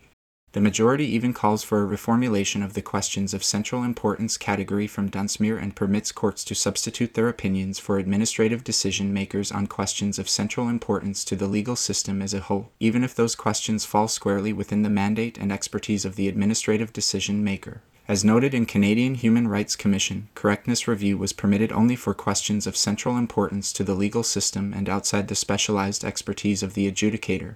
Broadening this category from its original characterization unduly expands the issues available for judicial substitution. Issues of discrimination, labor rights, and economic regulation of the securities markets, among many others, theoretically raise questions of vital importance for Canada and its legal system. But by ignoring administrative decision-makers' expertise on these matters, this category will inevitably provide more room for both mistakes and manipulation. We would leave Dunsmuir's description of this category undisturbed. Parenthetically, other than one of the two amici, no one asked us to modify this category. We also disagree with the majority's reformulation of legislative intent to include, for the first time, an invitation for courts to apply correctness review to legal questions whenever an administrative scheme includes a right of appeal. We do not see how appeal rights represent a different institutional structure that requires a more searching form of review. The mere fact that a statute contemplates a reviewing role for a court says nothing about the degree of deference required in the review process. Rights of appeal reflect different choices by different legislatures to permit review for different reasons, on issues of fact, law, mixed fact and law, and discretion, among others. Providing parties with a right of appeal can serve several purposes entirely unrelated to the standard of review, including outlining where the appeal will take place, sometimes at a different reviewing court than in the routes provided for judicial review, who is eligible to take part, when materials must be filed, how materials must be presented, the reviewing court's powers on appeal, any leave requirements, and the grounds on which the parties may appeal, among other things. By providing this type of structure and guidance, statutory appeal provisions may allow legislatures to promote efficiency and access to justice in a way that exclusive reliance on the judicial review procedure would not have. In reality, the majority's position on statutory appeal rights, although couched in language about giving effect to the legislature's institutional design choices, hinges almost entirely on a textualist argument. The presence of the word appeal indicates a legislative intent that courts apply the same standards of review found in civil appellate jurisprudence. The majority's reliance on the presumption of consistent expression in relation to the single word appeal is misplaced and disregards long-accepted institutional distinctions between how courts and administrative decision-makers function. The language in each setting is different, the mandates are different, the policy bases are different. The idea that Housen and Nicolaisen, 2002, SCC, must be inflexibly applied to every right of appeal within a statute, with no regard for the broader purposes of the statutory scheme or the practical implications of greater judicial involvement within it, is entirely unsupported by our jurisprudence. In addition, the majority's claim that legislatures do not speak in vain is irreconcilable with its treatment of privative clauses, which play no role in its standard of review framework. If, as the majority claims, Parliament's decision to provide appeal routes must influence the standard of review analysis, there is no principled reason why Parliament's decision via privative clauses to prohibit appeals should not be given comparable effect. Parenthetically, the constitutional concerns cited by the majority are no answer to this dilemma. Nothing in Crevier and Attorney General of Quebec, 1981, SCC, prevents privative clauses from influencing the standard of review, as they did for years under the pragmatic and functional approach and in QP. In any event, legislatures in this country have known for at least 25 years since Pesum that this court has not treated statutory rights of appeal as a determinative reflection of legislative intent regarding the standard of review.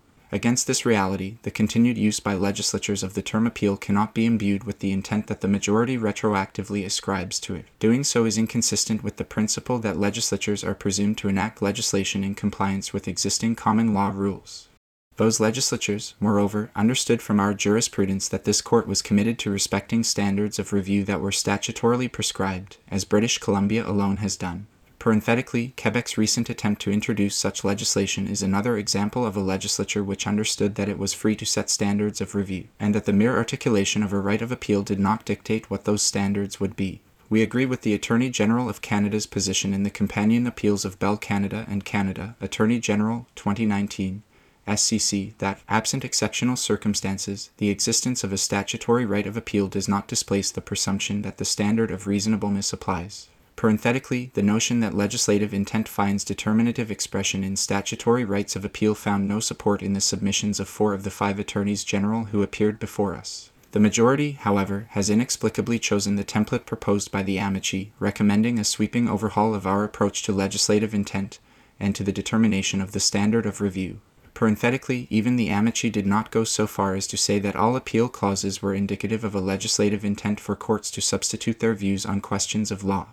The result reached by the majority means that hundreds of administrative decision-makers subject to different kinds of statutory rights of appeal, some in highly specialized fields, such as broadcasting, securities regulation, and international trade, will now be subject to an irrebuttable presumption of correctness review. This has the potential to cause a stampede of litigation. Reviewing courts will have license to freely revisit legal questions on matters squarely within the expertise of administrative decision-makers, even if they are of no broader consequence outside of their administrative regimes. Even if specialized decision-makers provide reasonable interpretations of highly technical statutes with which they work daily, even if they provide internally consistent interpretations responsive to the parties' submissions and consistent with the text, context, and purpose of the governing scheme, the administrative body's past practices and decisions, the common law, prior judicial rulings, and international law, those interpretations can still be set aside by a reviewing court that simply takes a different view of the relevant statute. This risks undermining the integrity of administrative proceedings whenever there is a statutory right of appeal, rendering them little more than rehearsals for a judicial appeal, the inverse of the legislative intent to establish a specialized regime and entrust certain legal and policy questions to non-judicial actors. Ironically, the majority's approach will be a roadblock to its promise of simplicity. Elevating appeal clauses to indicators of correctness review creates a two-tier system of administrative law, one tier that defers to the expertise of administrative decision-makers where there is no appeal clause, and another tier where such clauses permit judges to substitute their own views of the legal issues at the core of those decision-makers' mandates. Within the second tier, the application of appellate law principles will inevitably create confusion by encouraging segmentation in judicial review. Courts will be left with the task of identifying palpable and overriding errors for factual questions, extricating legal issues from questions of mixed fact and law, reviewing questions of law de novo, and potentially having to apply judicial review and appellate standards interchangeably if an applicant challenges in one proceeding multiple aspects of an administrative decision, some falling within an appeal clause and others not. It is an invitation to complexity and a barrier to access to justice. The majority's reasons roll back the Dunsmuir clock to an era where some courts asserted a level of skill and knowledge in administrative matters which further experience showed they did not possess. The reasons elevate statutory rights of appeal to a determinative factor based on a formalistic approach that ignores the legislature's intention to leave certain legal and policy questions to specialized administrative decision makers. This unraveling of Canada's carefully developed, deferential approach to administrative law returns us to the black-letter law approach found in Annis Minnick and cases like Metropolitan Life whereby specialized decision-makers were subject to the preeminent determinations of a judge. Rather than building on Dunsmuir, which recognized that specialization is fundamentally intertwined with the legislative choice to delegate particular subject matters to administrative decision-makers, the majority's reasons banish expertise from the standard of review analysis entirely, opening the door to a host of new correctness categories which remain open to further expansion. The majority's approach not only erodes the presumption of deference, it erodes confidence in the existence and desirability of the shared enterprises in the administrative state of lawmaking and legal interpretation between courts and administrative decision-makers. But the aspect of the majority's decision with the greatest potential to undermine both the integrity of this court's decisions and public confidence in the stability of the law is its disregard for precedent and stare decisis. Stare decisis places significant limits on this court's ability to overturn its precedents. Justice Rothstein described some of these limits in Canada and Craig, 2012, SCC, the case about horizontal stare decisis on which the majority relies. Quote, "The question of whether this court should overrule one of its own prior decisions was addressed recently in Ontario, Attorney General and Fraser, 2011, SCC. Chief Justice McLachlan and Justice LaBelle, in joint majority reasons, noted that overturning a precedent of this court is a step not to be lightly undertaken. This is especially so when the precedent represents the considered views of firm majorities. Nonetheless, this court has overruled its own decisions on a number of occasions. However, the court must be satisfied based on compelling reasons that the precedent was wrongly decided and should be overruled. Courts must proceed with caution when deciding to overrule a prior decision. In Queensland and Commonwealth, 1977, HCA, Justice Gibbs articulated the required approach succinctly. No justice is entitled to ignore the decisions and reasoning of his predecessors, and to arrive at his own judgment as though the pages of the law reports were blank, or as though the authority of a decision did not survive beyond the rising of the court. A justice, unlike a legislator, cannot introduce a program of reform which sets at naught decisions formerly made and principles formerly established. It is only after the most careful and respectful consideration of the earlier decision, and after giving due weight to all the circumstances, that a justice may give effect to his own opinions in preference to an earlier decision of the court." End of quote. Apex courts in several jurisdictions outside Canada have similarly stressed the need for caution and compelling justification before departing from precedent. The United States Supreme Court refrains from overruling its past decisions absent a special justification, which must be over and above the belief that a prior case was wrongly decided. Similarly, the House of Lords required much more than doubts as to the correctness of a past decision to justify departing from it, an approach that the United Kingdom Supreme Court continues to endorse. New Zealand's Supreme Court views caution, often considerable caution, as the touchstone of its approach to horizontal stare decisis, and has emphasized that it will not depart from precedent merely because, if the matter were being decided afresh, the court might take a different view. Restraint and respect for precedent also guide the High Court of Australia and South Africa's Constitutional Court when applying stare decisis. The virtues of horizontal stare decisis are widely recognized. The doctrine promotes the even-handed, predictable, and consistent development of legal principles, fosters reliance on judicial decisions, and contributes to the actual and perceived integrity of the judicial process. This court has stressed the importance of stare decisis for certainty in the law. Other courts have described stare decisis as a foundation stone of the rule of law. Respect for precedent also safeguards this court's institutional legitimacy. The precedential value of a judgment of this court does not expire with the tenure of the particular panel of judges that decided it. American cases have stressed similar themes. Quote, "There is a point beyond which frequent overruling would overtax the country's belief in the court's good faith. Despite the variety of reasons that may inform and justify a decision to overrule, we cannot forget that such a decision is usually perceived, and perceived correctly, as, at the least, a statement that a prior decision was wrong. There is a limit to the amount of error that can plausibly be imputed to prior courts. If that limit should be exceeded, disturbance of prior rulings would be taken as evidence that justifiable re-examination of principle had given way to drives for particular results in the short term. The legitimacy of the court would fade with the frequency of its vacillation." End of quote. Several scholars have made this point as well. Ehrenberg has warned that, quote, "Overruling precedent damages the public's conception of the judicial role and undermines the respect in which the public holds the courts and its faith in them. Precedent should not resemble a ticket valid only for the day of purchase." End of quote. The majority's reasons, in our view, disregard the high threshold required to overturn one of this court's decisions. The justification for the majority abandoning this court's long-standing view of how statutory appeal clauses impact the standard of review analysis is that this court's approach was unsound in principle and criticized by judges and academics. The majority also suggests that the court's decisions set up an unworkable and unnecessarily complex system of judicial review. Abandoning them, the majority argues, would promote the values underlying stare decisis, namely clarity and certainty in the law. In doing so, the majority discards several of this court's bedrock administrative law principles. The majority leaves unaddressed the most significant rejection of this court's jurisprudence in its reasons, its decision to change the entire conceptual basis for judicial review by excluding specialization, expertise, and other institutional advantages from the analysis. The lack of any justification for this foundational shift, repeatedly invoked by the majority to sanitize further overturning of precedent, undercuts the majority's stated respect for stare decisis principles. The majority explains its decision to overrule the court's prior decisions about appeal clauses by asserting that these precedents had no satisfactory justification. It does not point, however, to any arguments different from those heard and rejected by other panels of this court over the decades whose decisions are being discarded. Instead, the majority substitutes its own preferred approach to interpreting statutory rights of appeal, an approach rejected by several prior panels of this court in a line of decisions stretching back 3 decades. The rejection of such an approach was explicitly reaffirmed no fewer than 4 times in the past 10 years. Overruling these judgments flout stare decisis principles, which prohibit courts from overturning past decisions which simply represent a preferred choice with which the current bench does not agree. The entire idea of stare decisis is that judges do not get to reverse a decision just because they never liked it in the first instance. As the United States Supreme Court noted in Kimball and Marvel Entertainment LLC, 2015, USSC, quote, "An argument that we got something wrong, even a good argument to that effect, cannot by itself justify scrapping settled precedent. Or otherwise said, it is not alone sufficient that we would decide a case differently now than we did then.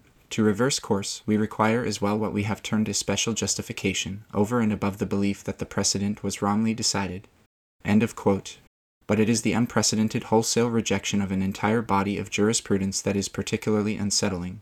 The affected cases are too numerous to list in full here. It includes many decisions conducting deferential review even in the face of a statutory right of appeal and bedrock judgments affirming the relevance of administrative expertise to the standard of review analysis, and to home statute deference.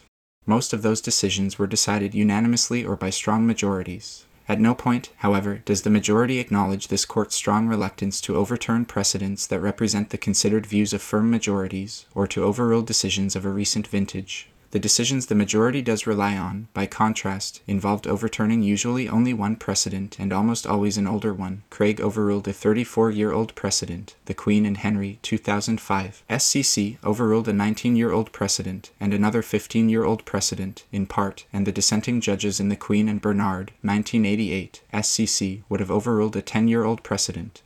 The majority's decision to overturn precedent also has the potential to disturb settled interpretations of many statutes that contain a right of appeal. Under the majority's approach, every existing interpretation of such statutes by an administrative body that has been affirmed under a reasonableness standard of review will be open to fresh challenge. In McLean, for example, this court acknowledged that a limitations period in British Columbia's Securities Act, RSBC, 1996, had 2 reasonable interpretations, but deferred to the one the Commission preferred based on deferential review. We see no reason why an individual in the same situation as Miss McLean could not now revisit our court's decision through the statutory right of appeal in the Securities Act, and insist that a new reviewing court offer its definitive view of the relevant limitations period now that appeal clauses are interpreted to permit judicial substitution rather than deference. The majority does not address the chaos that such legal uncertainty will generate for those who rely on settled interpretations of administrative statutes to structure their affairs, despite the fact that protecting these reliance interests is a well-recognized and especially powerful reason for respecting precedent. By changing the entire status quo, the majority's approach will undermine legal certainty, the foundational principle upon which the common law relies. Moreover, if this court had for over 30 years significantly misconstrued the purpose of statutory appeal routes by failing to recognize what this majority has ultimately discerned, that in enacting such routes, legislatures were unequivocally directing courts to review de novo every question of law that an administrative body addresses, regardless of that body's expertise, legislatures across Canada were free to clarify this interpretation and endorse the majority's favored approach through legislative amendment. Given the possibility and continued absence of legislative correction, the case for overturning our past decisions is even less compelling. Each of these rationales for adhering to precedent, consistent affirmation, reliance interests, and the possibility of legislative correction was recently endorsed by the United States Supreme Court in Kaiser and Wilkie 2019 USSC.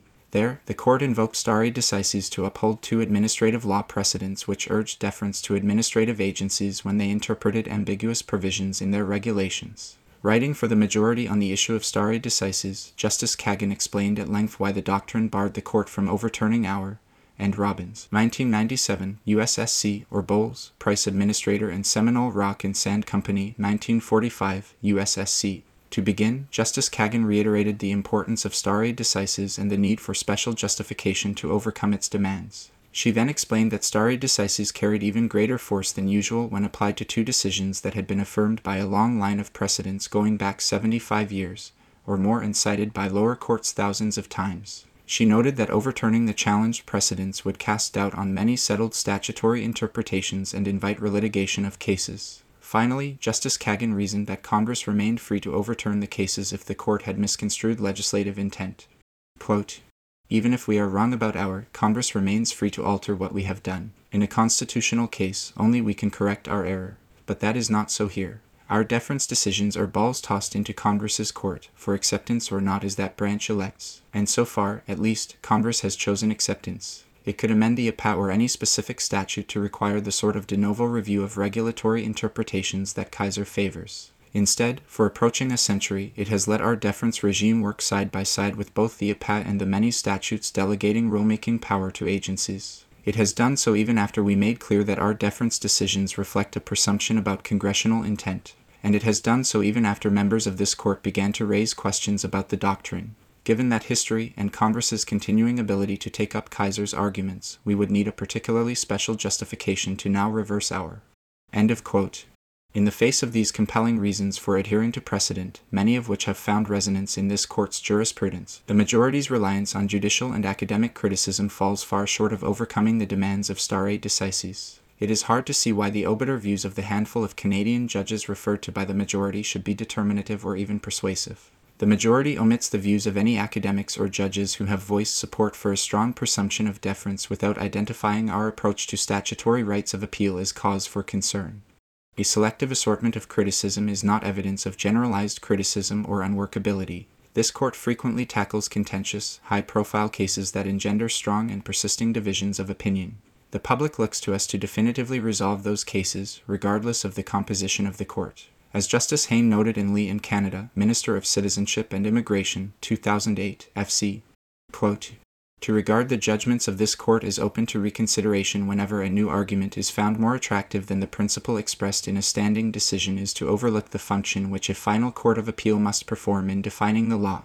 In difficult areas of the law, differences of legal opinion are inevitable before a final court of appeal. The choice between competing legal solutions oftentimes turns on the emphasis or weight given by each of the judges to one factor against a countervailing factor. In such cases, the decision itself determines which solution is, for the purposes of the current law, correct. It is not to the point to argue in the next case that, leaving the particular decision out of account, another solution is better supported by legal theory. Such an approach would diminish the authority and finality of the judgments of this court. As the function of defining the law is vested in the court rather than in the justices who compose it, a decision of the court will be followed in subsequent cases by the court, however composed, subject to the exceptional power which resides in the court to permit reconsideration. Accordingly, as one commentator has put the point, the previous decision is to be treated as the primary premise from which other arguments follow, and not just as one potential premise among an aggregate of competing premises. End of quote. This court, in fact, has been clear that criticism of a judgment is not sufficient to justify overruling it. Differences of legal and public opinion are a natural byproduct of contentious cases like the Queen and Jordan, 2016, SCC, or even Hausen, which, as this court acknowledged, was initially applied by appeal courts with varying degrees of enthusiasm. To justify circumventing this court's jurisprudence, the majority claims that the precedents being overturned themselves departed from the approach to statutory rights of appeal under the pragmatic and functional test. That, with respect, is wrong. Ever since Bell Canada and Canada, Canadian Radio, Television and Telecommunications Commission, 1989, SCC, and in several subsequent decisions outlined earlier in these reasons, statutory rights of appeal have played little or no role in the standard of review analysis. Moreover, in pre-Dunsmuir cases, statutory rights of appeal were still seen as only one factor among others, and not as unequivocal indicators of correctness review. Our pre- and post-Dunsmuir cases on statutory rights of appeal shared in common an unwavering commitment to determining the standard of review in administrative proceedings using administrative law principles, even when appeal rights were involved. For the majority, the elimination of the contextual factors appears to have justified the reconstruction of the whole judicial review framework. Yet the elimination of the contextual analysis was all but complete in our post-Dunsmuir jurisprudence, and does not support the foundational changes to judicial review in the majority's decision. Neither that development, nor the majority's assertion that our precedents have proven unclear and unduly complex, justifies the conclusion that all of our administrative law precedents, even those unconnected to the practical difficulties in applying Dunsmuir, are suddenly fair game.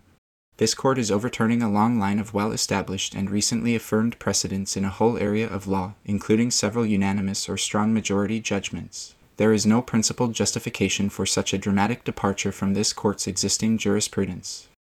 Part 4. Going forward. In our view, a more modest approach to modifying our past decisions, one that goes no further than necessary to clarify the law and its application, is justified. When a court does choose to overrule its own precedents, it should do so carefully, with moderation, and with due regard for all the important considerations that undergird the doctrine. Such an approach to changing precedent preserves the integrity of the judicial process and, at a more conceptual level, of the law itself as a social construct. Michael J. Gerhardt summarized this approach eloquently. Quote, "Judicial modesty is a disposition to respect precedents, as embodying the opinions of others, to learn from their and others' experiences, and to decide cases incrementally to minimize conflicts with either earlier opinions of the court or other constitutional actors." End of quote. Judicial modesty promotes the responsible development of the common law. Lord Tom Bingham described that process in his seminal work, The Rule of Law.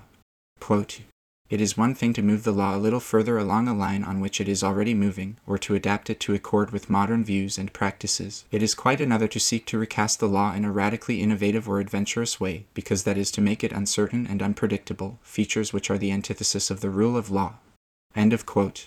Lord Bingham's comments highlight that a nuanced balance must be struck between maintaining the stability of the common law and ensuring that the law is flexible and responsive enough to adapt to new circumstances and shifts in societal norms. Stare decisis plays a critical role in maintaining that balance and upholding the rule of law. When stare decisis is respected, precedent acts as a stabilizing force, providing certainty as to what the law is, consistency that allows those subject to the law to order their affairs accordingly, and continuity that protects reliance on those legal consequences. Stare decisis is at the heart of the iterative development of the common law, fostering progressive, incremental, and responsible change.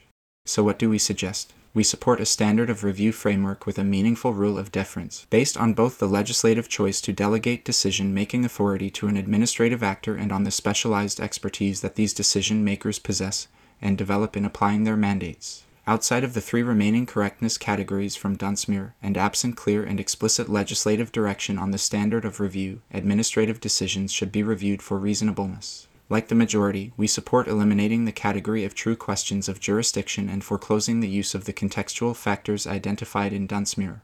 These developments introduce incremental changes to our judicial review framework, while respecting its underlying principles and placing the ball in the legislature's court to modify the standards of review if they wish. To the extent that concerns were expressed about the quality of administrative decision-making by some interveners who represented particularly vulnerable groups, we agree that they must be taken seriously. But the solution does not lie in authorizing more incursions into the administrative system by generalist judges who lack the expertise necessary to implement these sensitive mandates. Any perceived shortcomings in administrative decision-making are not solved by permitting de novo review of every legal decision by a court and, as a result, adding to the delay and cost of obtaining a final decision. The solution lies instead in ensuring the proper qualifications and training of administrative decision-makers. Like courts, administrative actors are fully capable of, and responsible for, improving the quality of their own decision-making processes, thereby strengthening access to justice in the administrative justice system. We also acknowledge that this court should offer additional direction on conducting reasonableness review. We fear, however, that the majority's multi-factored, open-ended list of constraints on administrative decision-making will encourage reviewing courts to dissect administrative reasons in a line-by-line treasure hunt for error. These constraints may function in practice as a wide-ranging catalog of hypothetical errors to justify quashing an administrative decision, a checklist with unsettling similarities to the series of jurisdictional errors spelled out in Annus Minec itself. Structuring reasonableness review in this fashion effectively imposes on administrative decision-makers a higher standard of justification than that applied to trial judges. Such an approach undercuts deference and revives a long-abandoned posture of suspicion towards administrative decision-making. We are also concerned by the majority's warning that administrative decision-makers cannot arrogate powers to themselves that they were never intended to have, an unhelpful truism that risks reintroducing the tortured concept of jurisdictional error by another name. We would advocate a continued approach to reasonableness review which focuses on the concept of deference and what it requires of reviewing courts. Curial deference, after all, is the hallmark of reasonableness review, setting it apart from the substitution of opinion permitted under the correctness standard. The choice of a particular standard of review, whether described as correctness, reasonableness, or in other terms, is fundamentally about whether or not a reviewing court should defer to an administrative decision. If courts, therefore, are to properly conduct reasonableness review, they must properly understand what deference means. In our view, deference imposes three requirements on courts conducting reasonableness review. It informs the attitude a reviewing court must adopt towards an administrative decision-maker. It affects how a court frames the question it must answer on judicial review, and it affects how a reviewing court evaluates challenges to an administrative decision. First and foremost, deference is an attitude of the court conducting reasonableness review. Deference mandates respect for the legislative choice to entrust a decision to administrative actors rather than to the courts, and for the important role that administrative decision-makers play in upholding and applying the rule of law.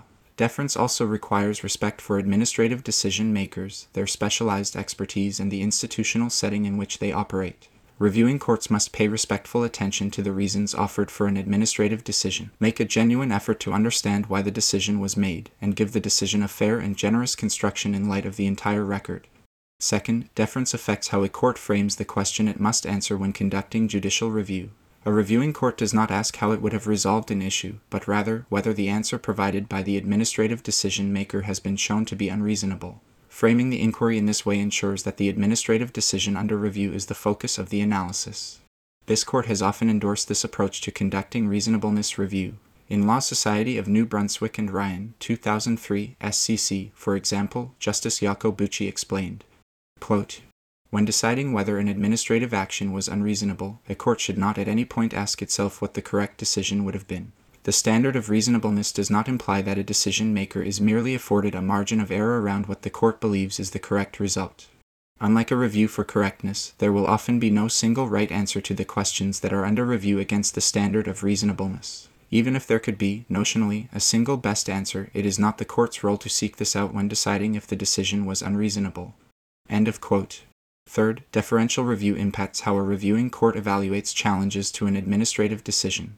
Deference requires the applicant seeking judicial review to bear the onus of showing that the decision was unreasonable. Focusing on whether the applicant has demonstrated that the decision is unreasonable reinforces the central role that administrative decisions play in a properly deferential review process, and confirms that the decision-maker does not have to persuade the court that its decision is reasonable. Assessing whether a decision is reasonable also requires a qualitative assessment. Reasonableness is a concept that pervades the law but is difficult to define with precision. It requires, by its very nature, a fact-specific inquiry that involves a certain understanding of common experience. Reasonableness cannot be reduced to a formula or a checklist of factors, many of which will not be relevant to a particular decision. Ultimately, whether an administrative decision is reasonable will depend on the context. Administrative law covers an infinite variety of decisions and decision-making contexts, as Justice LaBelle colorfully explained in Blanco and British Columbia, Human Rights Commission, 2000, SCC. Quote, "Not all administrative bodies are the same. Indeed, this is an understatement. At first glance, labor boards, police commissions, and milk control boards may seem to have about as much in common as assembly lines, cops, and cows. Administrative bodies do, of course, have some common features, but the diversity of their powers, mandate, and structure is such that to apply particular standards from one context to another might well be entirely inappropriate." End of quote.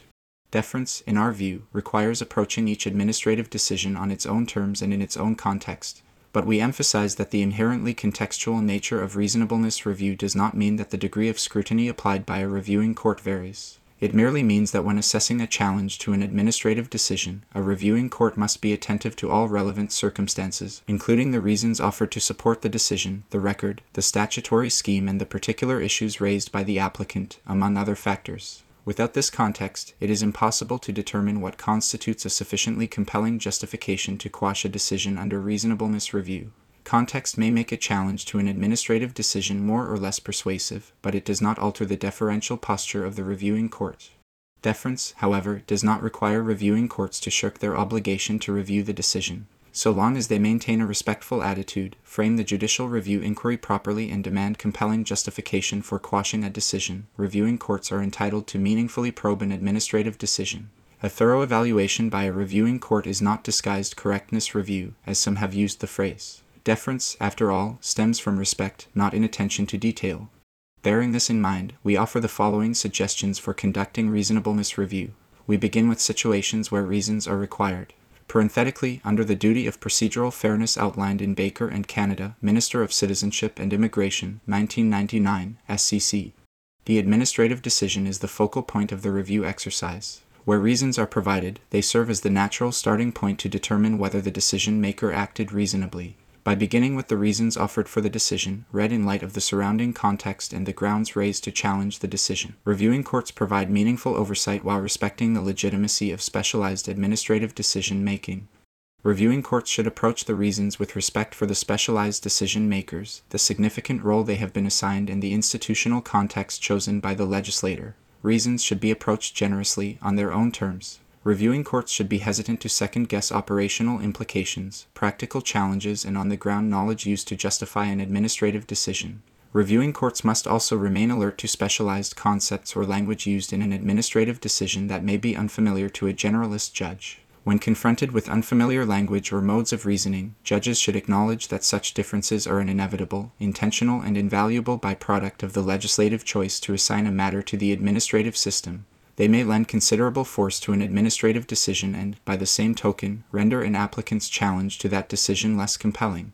Reviewing courts scrutinizing an administrative body's decision under the reasonableness framework should therefore keep in mind that the administrative body holds the interpretative upper hand. Throughout the review process, a court conducting deferential review must view claims of administrative error in context and with caution, cognizant of the need to avoid substituting its opinion for that of those empowered and better equipped to answer the questions at issue.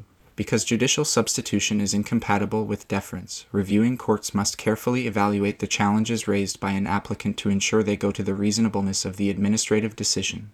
Unsurprisingly, applicants rarely present challenges to an administrative decision as explicit invitations for courts to substitute their opinions for those of administrative actors. Courts, therefore, must carefully probe challenges to administrative decisions to assess whether they amount, in substance, to a mere difference of opinion with how the administrative decision maker weighed or prioritized the various factors relevant to the decision-making process. Allegations of error may, on deeper examination, simply reflect a legitimate difference in approach by an administrative decision maker. By rooting out and rejecting such challenges, courts respect the valuable and distinct perspective that administrative bodies bring to answering legal questions, flowing from the considerable expertise and field sensitivity they develop by administering their mandate and working within the intricacies of their statutory context on a daily basis. The understanding and insights of administrative actors enhance the decision-making process and may be more conducive to reaching a result that promotes effective public policy and administration than the limited knowledge, detachment, and modes of reasoning typically associated with courts of law. When resolving challenges to an administrative decision, courts must also consider the materiality of any alleged errors in the decision-maker's reasoning. Under reasonableness review, an error is not necessarily sufficient to justify quashing a decision. Inevitably, the weight of an error will depend on the extent to which it affects the decision. An error that is peripheral to the administrative decision-maker's reasoning process, or overcome by more compelling points advanced in support of the result, does not provide fertile ground for judicial review. Ultimately, the role of the reviewing court is to examine the decision as a whole to determine whether it is reasonable. Considering the materiality of any impugned errors is a natural part of this exercise, and of reading administrative reasons together with the outcome. Review of the decision as a whole is especially vital when an applicant alleges that an administrative decision contains material omissions. Significantly, and as this court has frequently emphasized, administrative decision-makers are not required to consider and comment upon every issue raised by the parties in their reasons. Further, a reviewing court is not restricted to the four corners of the written reasons delivered by the decision-maker and should, if faced with a gap in the reasons, look to the record to see if it sheds light on the decision. The use of the record and other contexts to supplement a decision-maker's reasons has been the subject of some academic discussion. We support a flexible approach to supplementing reasons, which is consistent with the flexible approach used to determine whether administrative reasons must be provided to begin with and sensitive to the day-to-day realities of administrative agencies, which may not be conducive to the production of archival reasons associated with court judgments. Some materials that may help bridge gaps in a reviewing court's understanding of an administrative decision include the record of any formal proceedings as well as the materials before the decision maker, past decisions of the administrative body, and policies or guidelines developed to guide the type of decision under review. Reviewing these materials may assist a court in understanding, by inference, why an administrative decision maker reached a particular outcome. It may reveal further confirmatory context for a line of reasoning employed by the decision-maker by showing, for example, that the decision-maker's understanding of the purpose of its statutory mandate finds support in the provision's legislative history. Reviewing the record can also yield responses to the specific challenges raised by an applicant on judicial review, responses that are consistent with the process of reasoning applied by the administrative decision-maker. In these ways, reviewing courts may legitimately supplement written reasons without supplanting the analysis of the administrative body. The adequacy of reasons, in other words, is not a stand-alone basis for quashing a decision. As this court has repeatedly confirmed, reasons must instead be read together with the outcome and serve the purpose of showing whether the result falls within a range of possible outcomes. This approach puts substance over form in situations where the basis for a decision by a specialized administrative actor is evident on the record, but not clearly expressed in written reasons. Quashing decisions in such circumstances defeats the purpose of deference and thwarts access to justice by wasting administrative and judicial resources. In our view, therefore, if an applicant claims that an administrative decision-maker failed to address a relevant factor in reaching a decision, the reviewing court must consider the submissions and record before the decision-maker and the materiality of any such omission to the decision rendered. An administrative decision-maker's failure, for example, to refer to a particular statutory provision or the full factual record before it does not automatically entitle a reviewing court to conduct a de novo assessment of the decision under review. The inquiry must remain focused on whether the applicant has satisfied the burden of showing that the omission renders the decision reached unreasonable. We acknowledge that respecting the line between reasonableness and correctness review has posed a particular challenge for judges when reviewing interpretation by administrative decision-makers of their statutory mandates. Judges routinely interpret statutes and have developed a template for how to scrutinize words in that context. But the same deferential approach we have outlined above must apply with equal force to statutory interpretation cases. When reviewing an administrative decision involving statutory interpretation, a court should not assess the decision by determining what, in its own view, would be a reasonable interpretation. Such an approach imperils deference. We agree with Justice Evans that once a court embarks on its own interpretation of the statute to determine the reasonableness of the tribunal's decision, there seems often to be little room for deference. We add that a de novo interpretation of a statute, conducted as a prelude to deferential review, necessarily omits a vital piece of the interpretive puzzle, the perspective of the front line, specialized administrative body that routinely applies the statutory scheme in question. By placing that perspective at the heart of the judicial review inquiry, courts display respect for administrative specialization and expertise, and for the legislative choice to delegate certain questions to non-judicial bodies. Conversely, by imposing their own interpretation of a statutory provision, courts undermine legislative intent to confide a mandate to the decision-maker. Applying a statute will almost always require some interpretation, making the interpretive mandate of administrative decision-makers inherent to their legislative mandate. The decision-maker who applies the statute has primary responsibility for interpreting the provisions in order to carry out their mandate effectively. Administrative decision-makers performing statutory interpretation should therefore be permitted to be guided by their expertise and knowledge of the practical realities of their administrative regime. In many cases, the ordinary meaning of a word or term makes no sense in a specialized context, and in some settings, law and policy are so inextricably at play that they give the words of a statute a meaning unique to a particular specialized context. Further, not only are statutory provisions sometimes capable of bearing more than one reasonable interpretation, they are sometimes drafted in general terms or with purposeful ambiguity in order to permit adaptation to future, unknown circumstances. These considerations make it all the more compelling that reviewing courts avoid imposing judicial norms on administrative decision-makers or maintaining a dogmatic insistence on formalism. Where a decision-maker can explain its decision adequately, that decision should be upheld. Justice Brown's reasons in Igloo-Vixky provide a useful illustration of a properly deferential approach to statutory interpretation. That case involved an interpretation of the Customs Tariff, SC 1997, as it applies to hockey goaltender gloves. The Canada Border Services Agency had classified the gloves as gloves, mittens, or mitts. Igloo-Vixky argued they should have been classified as sporting equipment. The Canadian International Trade Tribunal, hereinafter the CITT, confirmed the initial classification. The Federal Court of Appeal reversed the decision. Acknowledging that the specific expertise of the CITT gave it the upper hand over a reviewing court with respect to certain questions of law, Justice Brown determined that the standard of review was reasonableness. Writing for 7 other members of the court, he carefully reviewed the reasons of the CITT and how it had engaged with Igloo-Vixky's arguments before turning to the errors alleged by Igloo-Vixky and the Federal Court of Appeal. Conceding that the CITT reasons lacked perfect clarity, Justice Brown nevertheless concluded that the tribunal's interpretation was reasonable. While he agreed with Igloo-Vixky that an alternate interpretation to that given by the CITT was available, the inclusive language of the applicable statute was broad enough to accommodate the CITT's reasonable interpretation.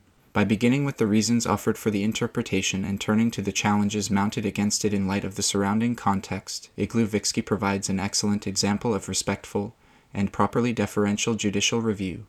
We conclude our discussion of reasonableness review by addressing cases where reasons are neither required nor available for judicial review. In these circumstances, a reviewing court should remain focused on whether the decision has been shown to be unreasonable.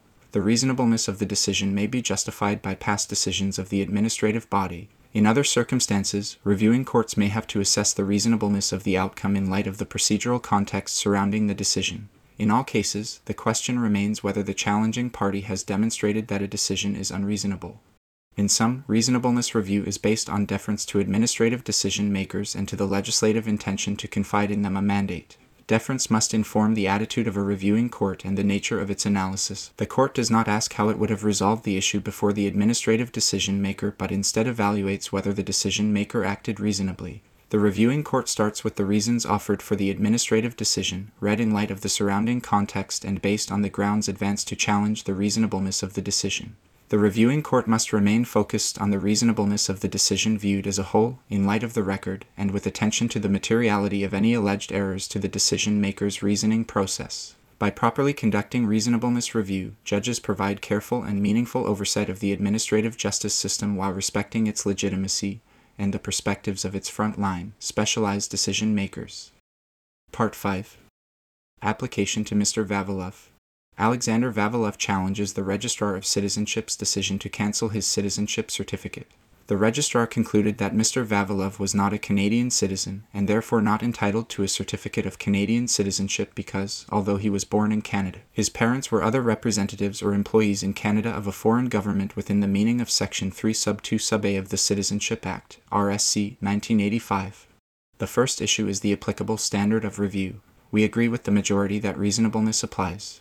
The second issue is whether the registrar was reasonable in concluding that the exception to Canadian citizenship in Section 3 Sub 2 Sub A applies not only to parents who enjoy diplomatic privileges and immunities, but also to intelligence agents of a foreign government. The onus is therefore on Mr. Vavilov to satisfy the reviewing court that the decision was unreasonable. In our view, he has met that onus.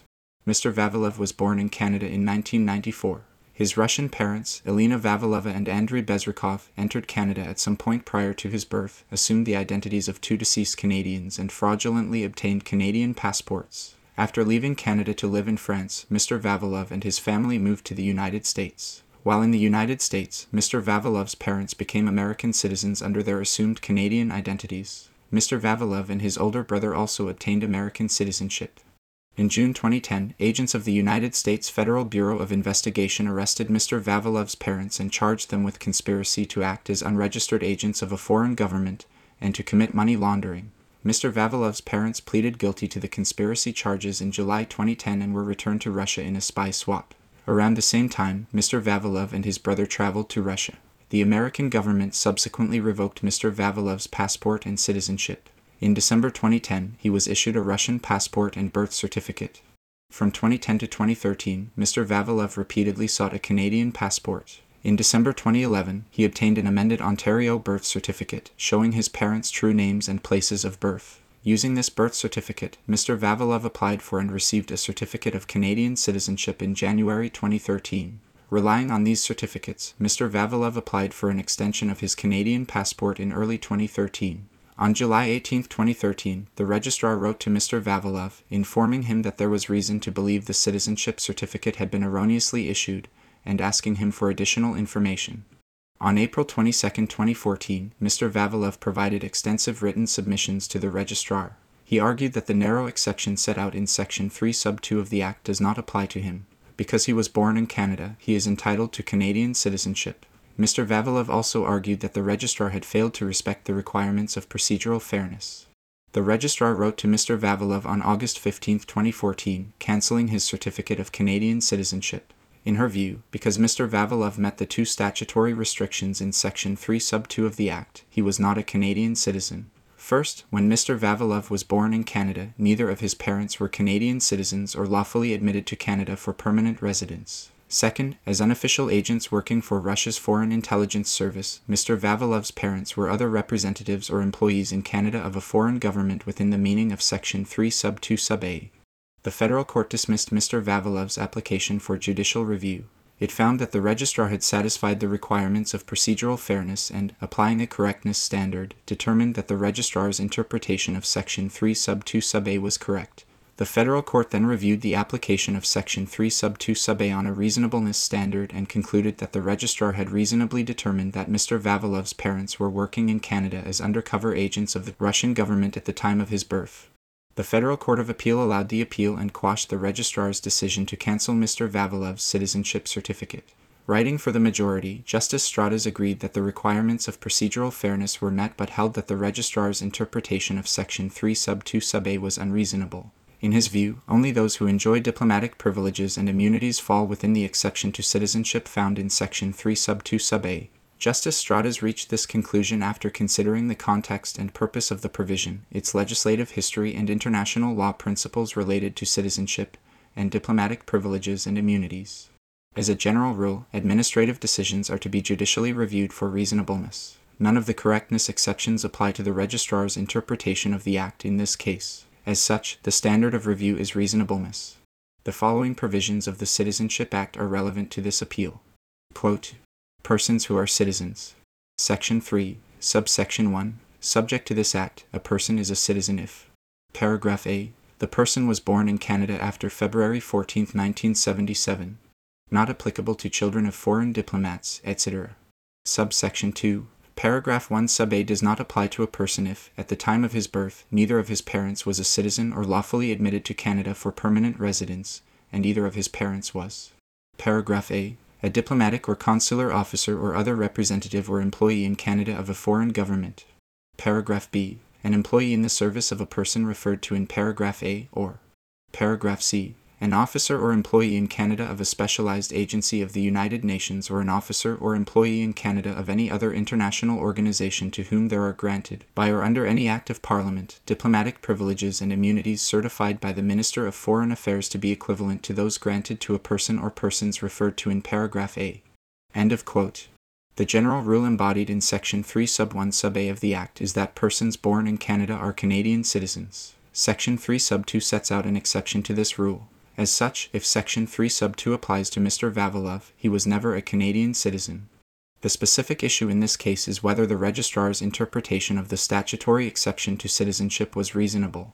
Reasonableness review entails deference to the decision maker, and we begin our analysis by examining the reasons offered by the registrar in light of the context and the grounds argued.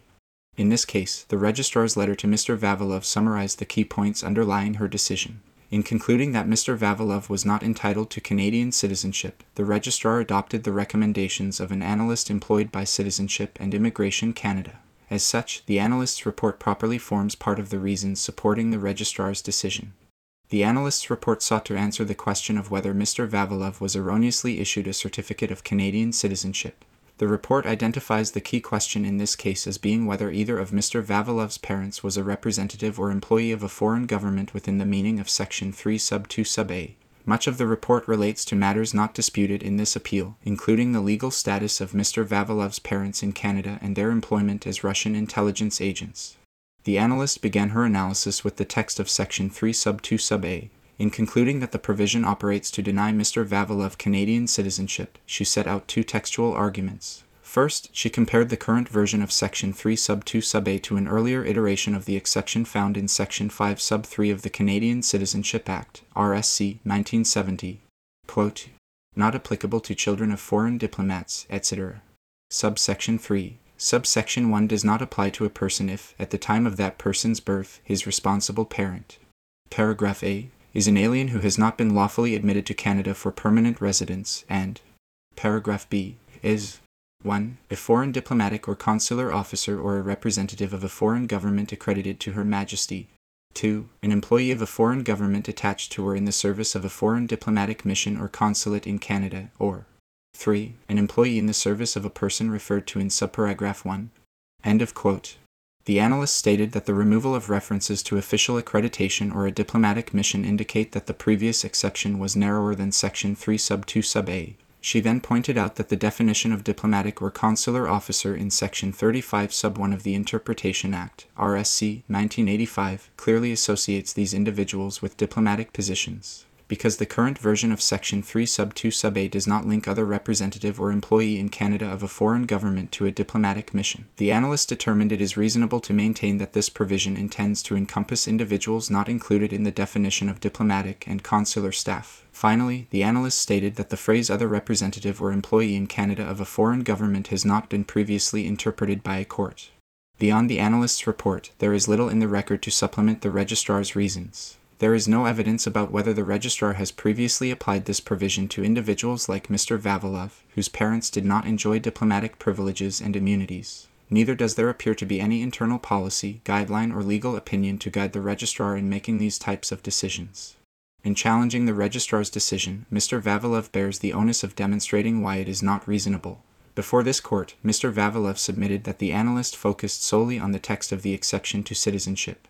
In his view, had the broader objectives of Section 3 Sub 2 Sub A been considered, the analyst would have concluded that other representative or employee only applies to individuals who benefit from diplomatic privileges and immunities. In his submissions before the registrar, Mr. Vavilov offered three reasons why the text of Section 3 Sub 2 must be read against the backdrop of Canadian and international law relating to the roles and functions of diplomats. First, Mr. Vavilov explained that Section 3 Sub 2 Sub A should be read in conjunction with the Foreign Missions and International Organizations Act, SC 1991, hereinafter the FMIOA. This statute incorporates into Canadian law aspects of the Vienna Convention on Diplomatic Relations, Schedule 1 to the FMIOA, and the Vienna Convention on Consular Relations, Schedule 2 to the FMIOA, which deal with diplomatic privileges and immunities. He submitted that Section 3 Sub 2 denies citizenship to children of diplomats because diplomatic privileges and immunities, including immunity from criminal prosecution and civil liability, are inconsistent with the duties and responsibilities of a citizen. Because Mr. Vavilov's parents did not enjoy such privileges and immunities, there would be no purpose in excluding their children born in Canada from becoming Canadian citizens. Second, Mr. Vavilov provided the registrar with Hansard Committee meeting minutes such as the comments of the Honourable J. Hugh Faulkner, Secretary of State, when introducing the amendments to Section 3 Sub 2, who explained that the provision had been redrafted to narrow the exception to citizenship.